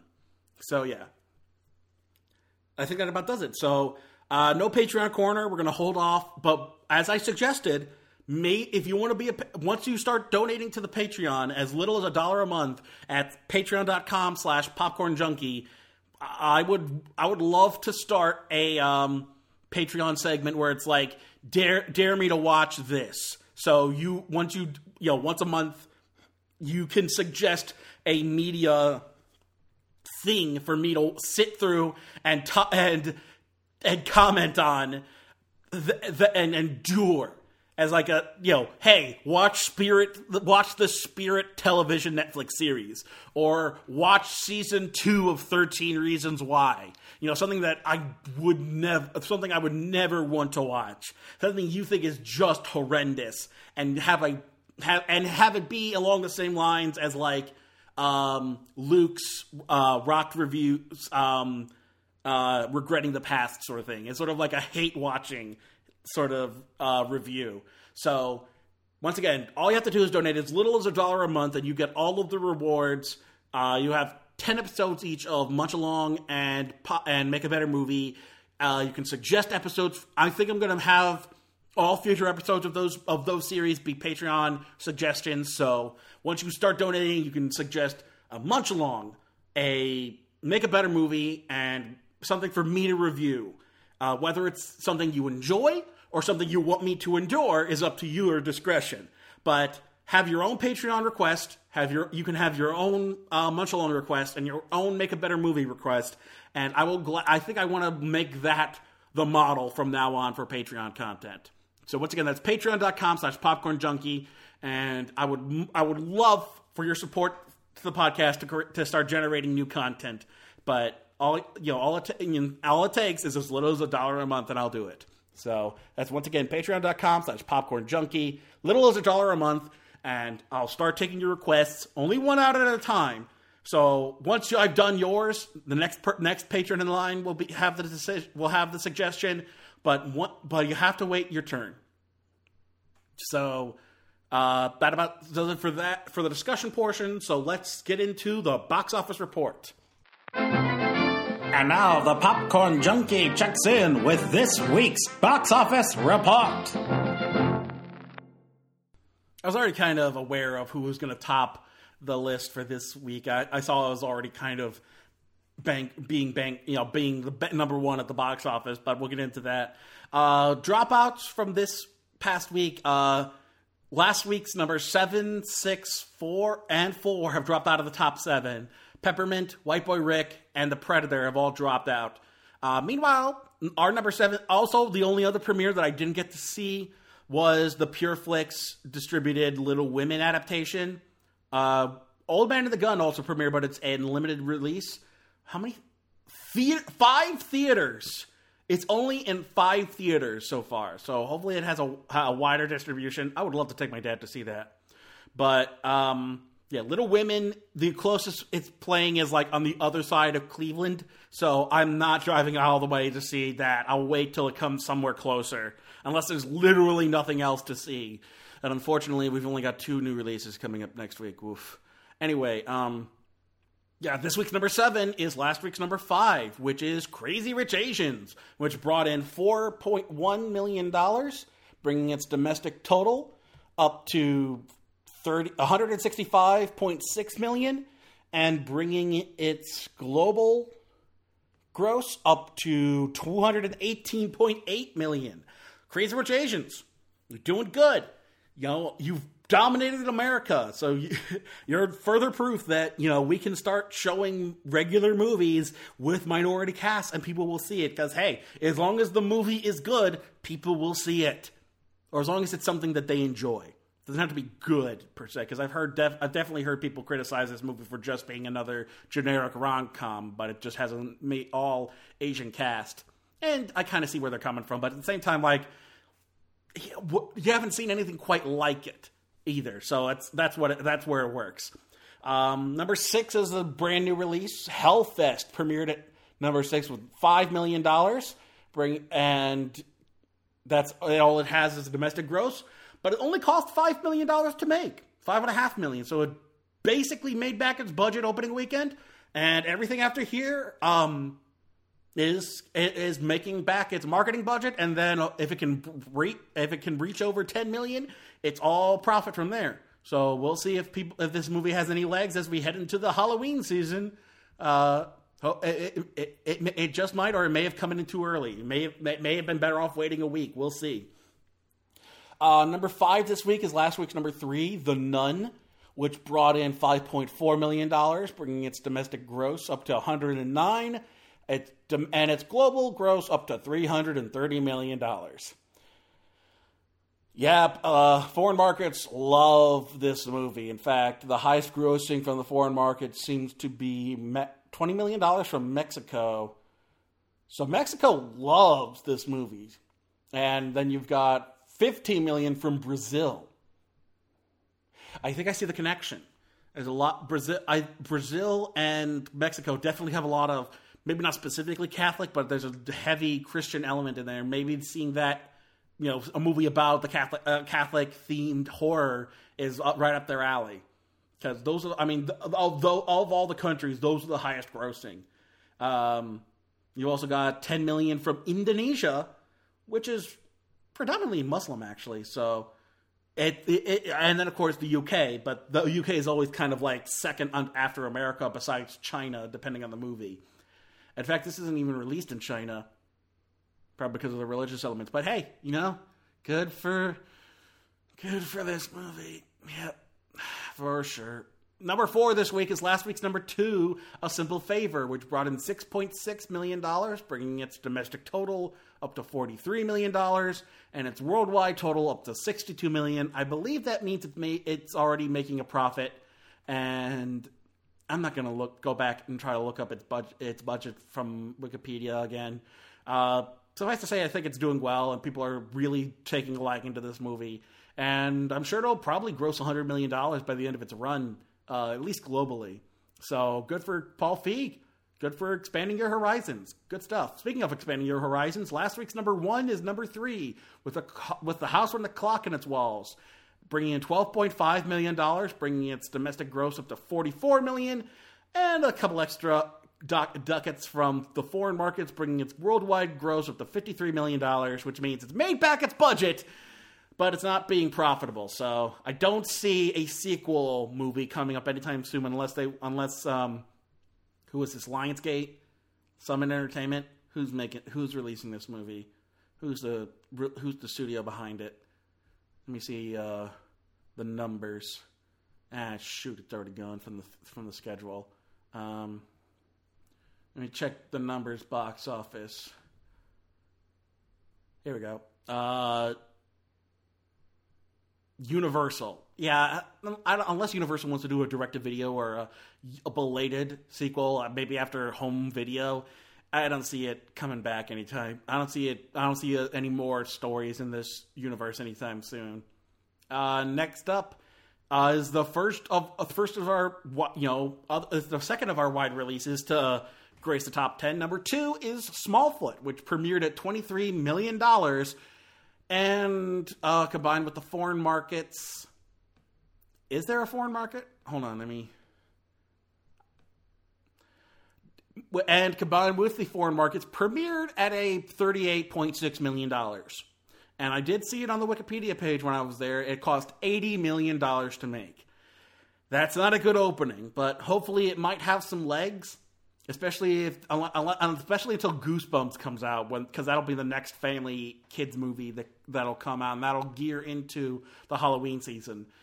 But yeah, maybe this will have, once again, this may have a home video run, but yeah, it didn't do all that well, especially compared to number one this weekend, which brought in $28 million, and that is, if you might, you guessed it, Kevin Hart's Night School. And on America alone, it pretty much made back its budget, and then combined with a little extra from the foreign markets, it made $33.5 million. So it's just got to make back double that, and it will start making a profit. How does it compare to his... I think his highest grossing is still Jumanji,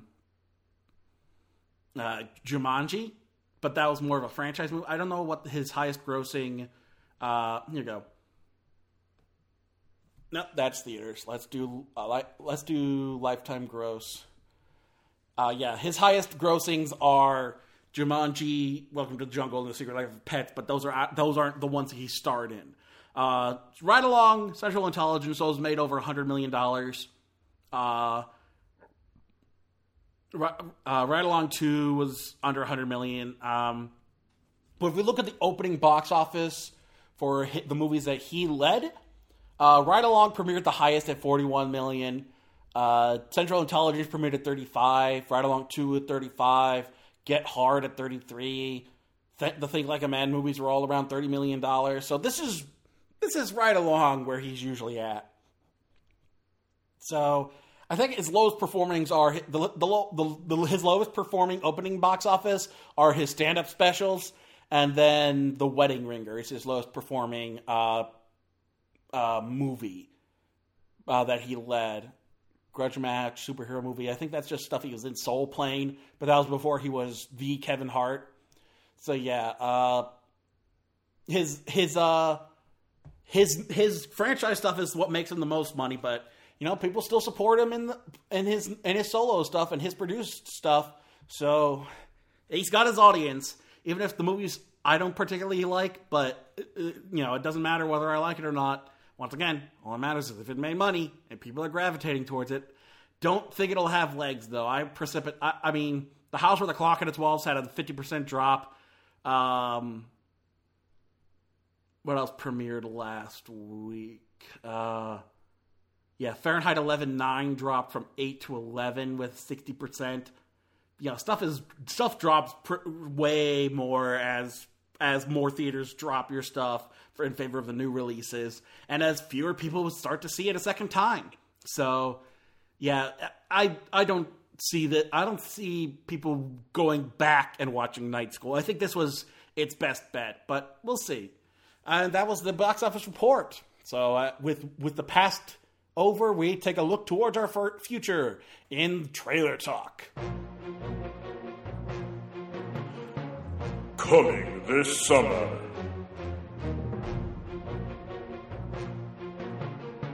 It's Trailer Talk. Rated R. Starts Friday. Like I mentioned, we've only got 2 new releases this weekend, and there are a couple of doozies. And one is a remake of a movie 30 years after the last one, but has been remade 3 times. And I'm going to talk about every single one of them. And the other is Sony mucking up its Marvel properties because screw you, that's why. So first up, the big release. Let's talk about Venom. The turd in the wind that is Venom.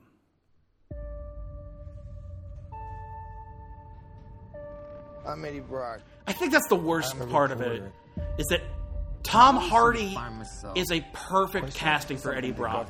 May not be looking at. Unfortunately, the whole point of the Eddie Brock turning into Venom story is integral to a Spider-Man story. So you've basically taken this iconic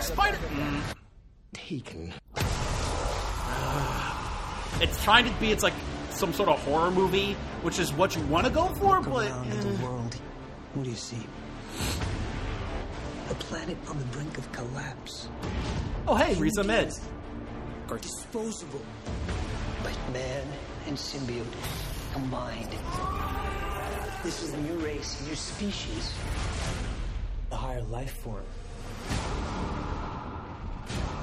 do you want? Uh-oh, he's stuttering. You'll find out. That's the other part, is that the Venom symbiote was also attached to Deadpool. So that part is gone from this too. We cannot just hurt people. Look into my eyes, Eddie. The way I see it. Ooh, this is worse than the Abyss.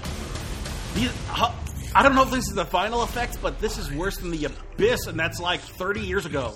So many things, so little time. I mean, the Venom voice isn't bad. I don't know who that is. This October. That power, it's not completely awful. You have no idea how much you're scaring me right now.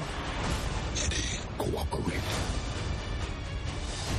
And you just might survive.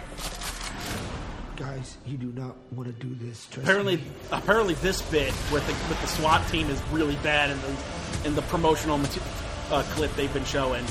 There's enough superheroes. Will always come at a cost.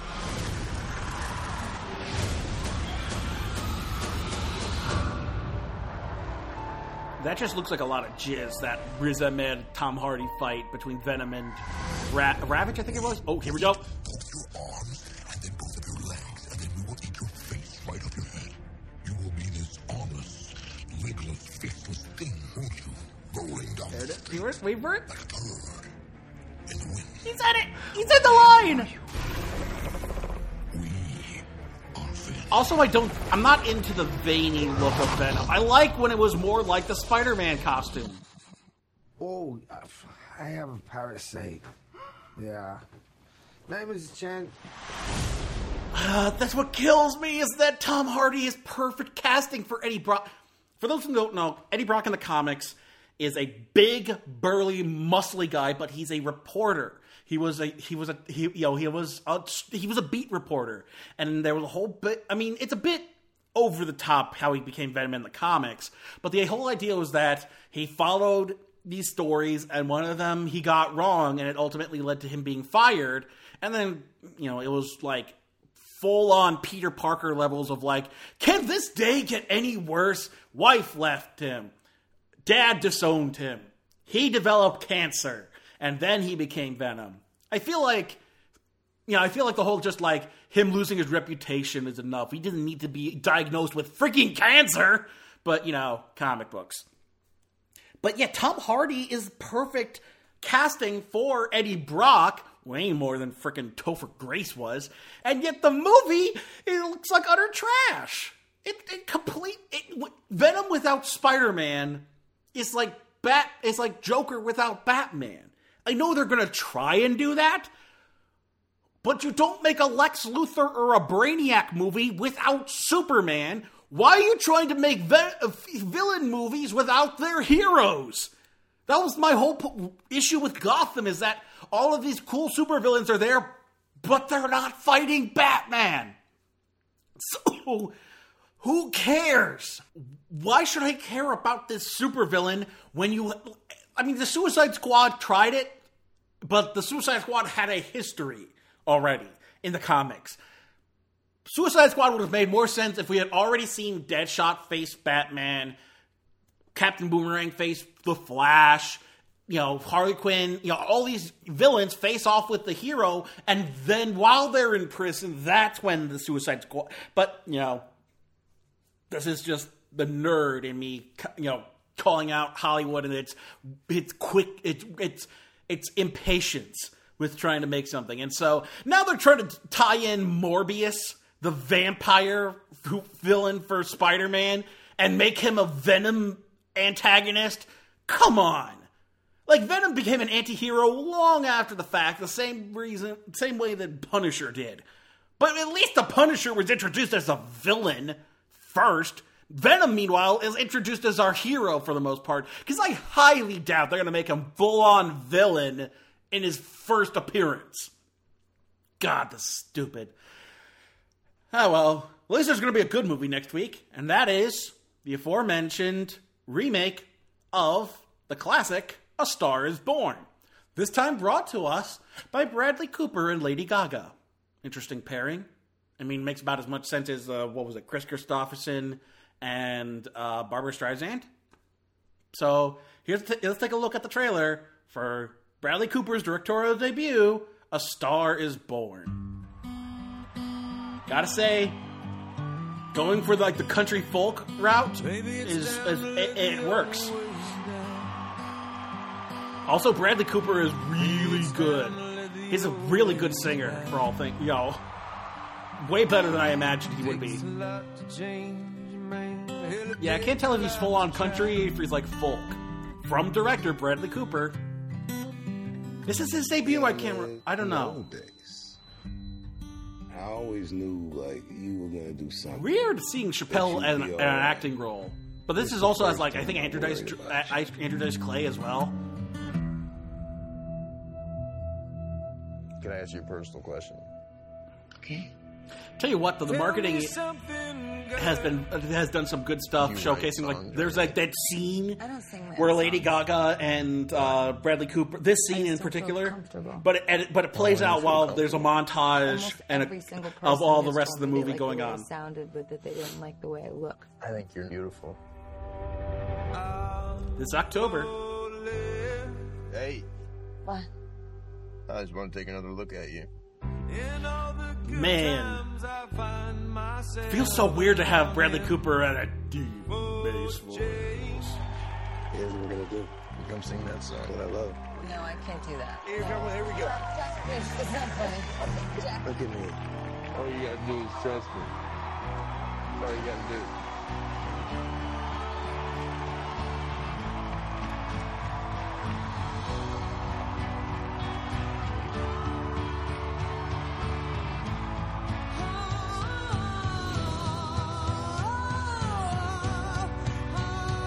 Yeah, apparently, as I've talked about this, fans have kind of broken down production of this movie for me. And apparently, Lady Gaga and Bradley Cooper have co-written a lot of the songs here. Interesting. Interesting shots here.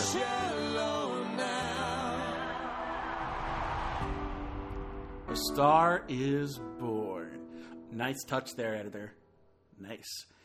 I am intrigued. Once again, it's a remake from an MGM movie. MGM is still doing its whole remake everything in its library to make back some of its money. But I think it helps that it takes a couple of decades. The first movie was in 1937. Then it was in the 40s with Judy Garland, I believe. Wait a second. Hold on. I want to get this right. Let me take a look at the years. Star Is Born. First one was 1937. Judy Garland's was in 1954. So 17 years later. Lot can change in 17 years. I think it went from vaudeville to what was Judy Garland's? Was it stage? Film star helps a young singer and actress find fame, even as age and alcoholism sent his own career into a downward spiral. Was the other one vaudeville? I want to say it was vaudeville. Star Is Born, Janet Gaynor and Frederick Marsh. Young woman comes to Hollywood with dreams of stardom. So it was also Hollywood acting, film. So the Garland version was basically a remake of the same thing. And it wasn't until the 70s version, Chris Christopherson and Barbara Streisand nailed it. That was that switched it from being about Hollywood to being about rock. And so Has-Been Rockstar falls in love with a young up-and-coming songstress. And it'll be interesting to see the differences between each version as we go from Hollywood to music. We go from film to music, and we go from Hollywood to probably Nashville or something like that. Chris Christopherson, Gary Busey, Oliver Clark in that 70s version, 1976. So that would have been 22 years after that. And so 42 after the 70s version, we now have a new remake with Bradley Cooper and Lady Gaga. So it'll be really interesting to see the evolution of this storyline as we go from 30s Hollywood to 50s Hollywood to 70s rock to... Did they say what genre the new one is? A musician helps a young singer and actress find fame, even as age and alcoholism send his own career to a downward spiral. So I'm guessing folk, country, something like that. So we go from rock to folk, country. It'll be interesting to see the evolution of this story with each iteration. And I'll definitely come back to say which is my personal favorite next week. But those are the new releases, and that's the end of this episode, which means it is time for the plugs. If you're listening to this podcast, you're most likely listening to us on our homepage at GumbyCatNetworks.com, and if you want to keep up to date on all the new episodes as they come out, be sure to favorite our page and whitelist us on your ad blocker, and check out all of our other fine programming. This week we've got a brand new episode of Living in the Stacks, and we start a whole new cycle with Melody leading the discussion as we read...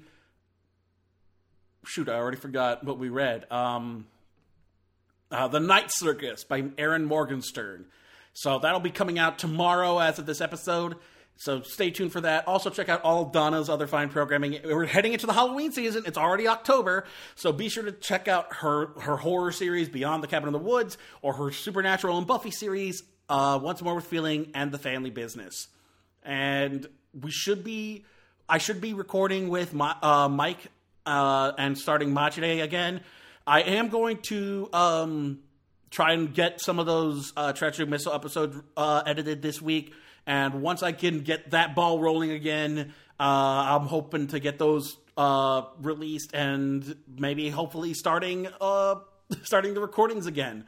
So stay tuned for that announcement. Yeah, If you think, and if you are a young podcaster and you would like to join our network and help it grow, send all of your inquiries to GumbyCatNetworks@gmail.com and we'll get back to you. And if you want to check us out off our homepage, you can do so through all of your various podcast providers. We're on we're on iTunes, Google Play, Spreaker, Stitcher, Spotify. So wherever you listen to podcasts, I think the only places I'm not are SoundCloud and Podbean. But if there's a place that you can't find our podcast, then be sure to let me know, and I'll try to add the feed there. And as long as you see my orange mug chomping on popcorn, staring at the movies, and we're over 100 episodes, you're listening to the most up-to-date feed. And congratulations! And be sure to leave a 5-star rating and review to let people know that you like the show, and they should check it out as well. And you can also share the podcast on your various social media platforms. The Facebook is the home of Popcorn Junkie on social media. So go to facebook.com/Popcorn Junkie. You can like us there, and you can find all of our major announcements through that page. If you want to get in touch with me directly and have discussions with me about trailers that I'm seeing or movies that I'm watching, you can do so on Twitter at Corn Junkie Pod. I'm thinking of Living in the Stacks. So at Corn Junkie Pod on Twitter. You can follow me on Instagram, where I do a lot. I post about when I'm seeing new releases and when a new episode comes out, and I'm including Stardust posts as well, as long as I remember. But you can follow me on Instagram at Popcorn Junkie Podcast, and then of course on Stardust. Stardust is basically Vine for film reviews. So if you want to react to a movie, a TV show, a TV episode, a trailer, and you want to see how other people are reacting to a thing, you can join us over on Stardust. I'm at Popcorn Junkie. You can follow the likes of Double Toasted and the internet's other John Bailey, John no H but with an I, at Epic Voice Guy. He is the king of Stardust as far as I'm concerned. There isn't a better Stardust reactor out there. The train is back, but I don't care. I'm almost done. So yeah, you can follow me on Stardust at Popcorn Junkie. And if there's anything you want to say to me, feedback, reactions to my responses to my comment, criticisms of what I said, and corrections, send all of that to popcornjunkiepodcast@gmail.com. If you want, I'll read it out on the episode. Let me know in the message that you want me to read it out on the episode, because otherwise I will just get back to you and reference the message on the and reference that I got a message and not read your name specifically. So that about does it for this week. Until next time, I'm John Bailey, and we're already getting ready for the spoopy season. Crap, that means I gotta watch horrors and get the spooktacular ready. And I've got to binge all the Stars Born movies. Oh boy. This October's going to be a lot more work.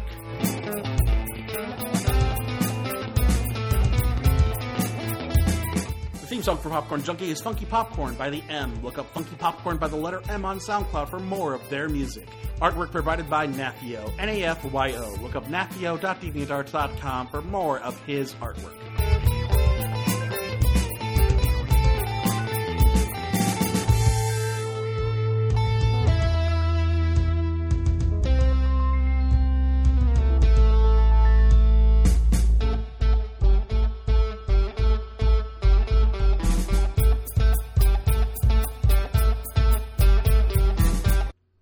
That's how you combat depression, is reminding people that they are loved. That, oh my God, listen to that horn! I don't know if it's... That was a great way to interrupt that discussion point. Well, this might take a while, so, Yes, Mr. Train. Yes, I hear you, Mr. Train. So, we'll get back to it. I'm gonna cut here.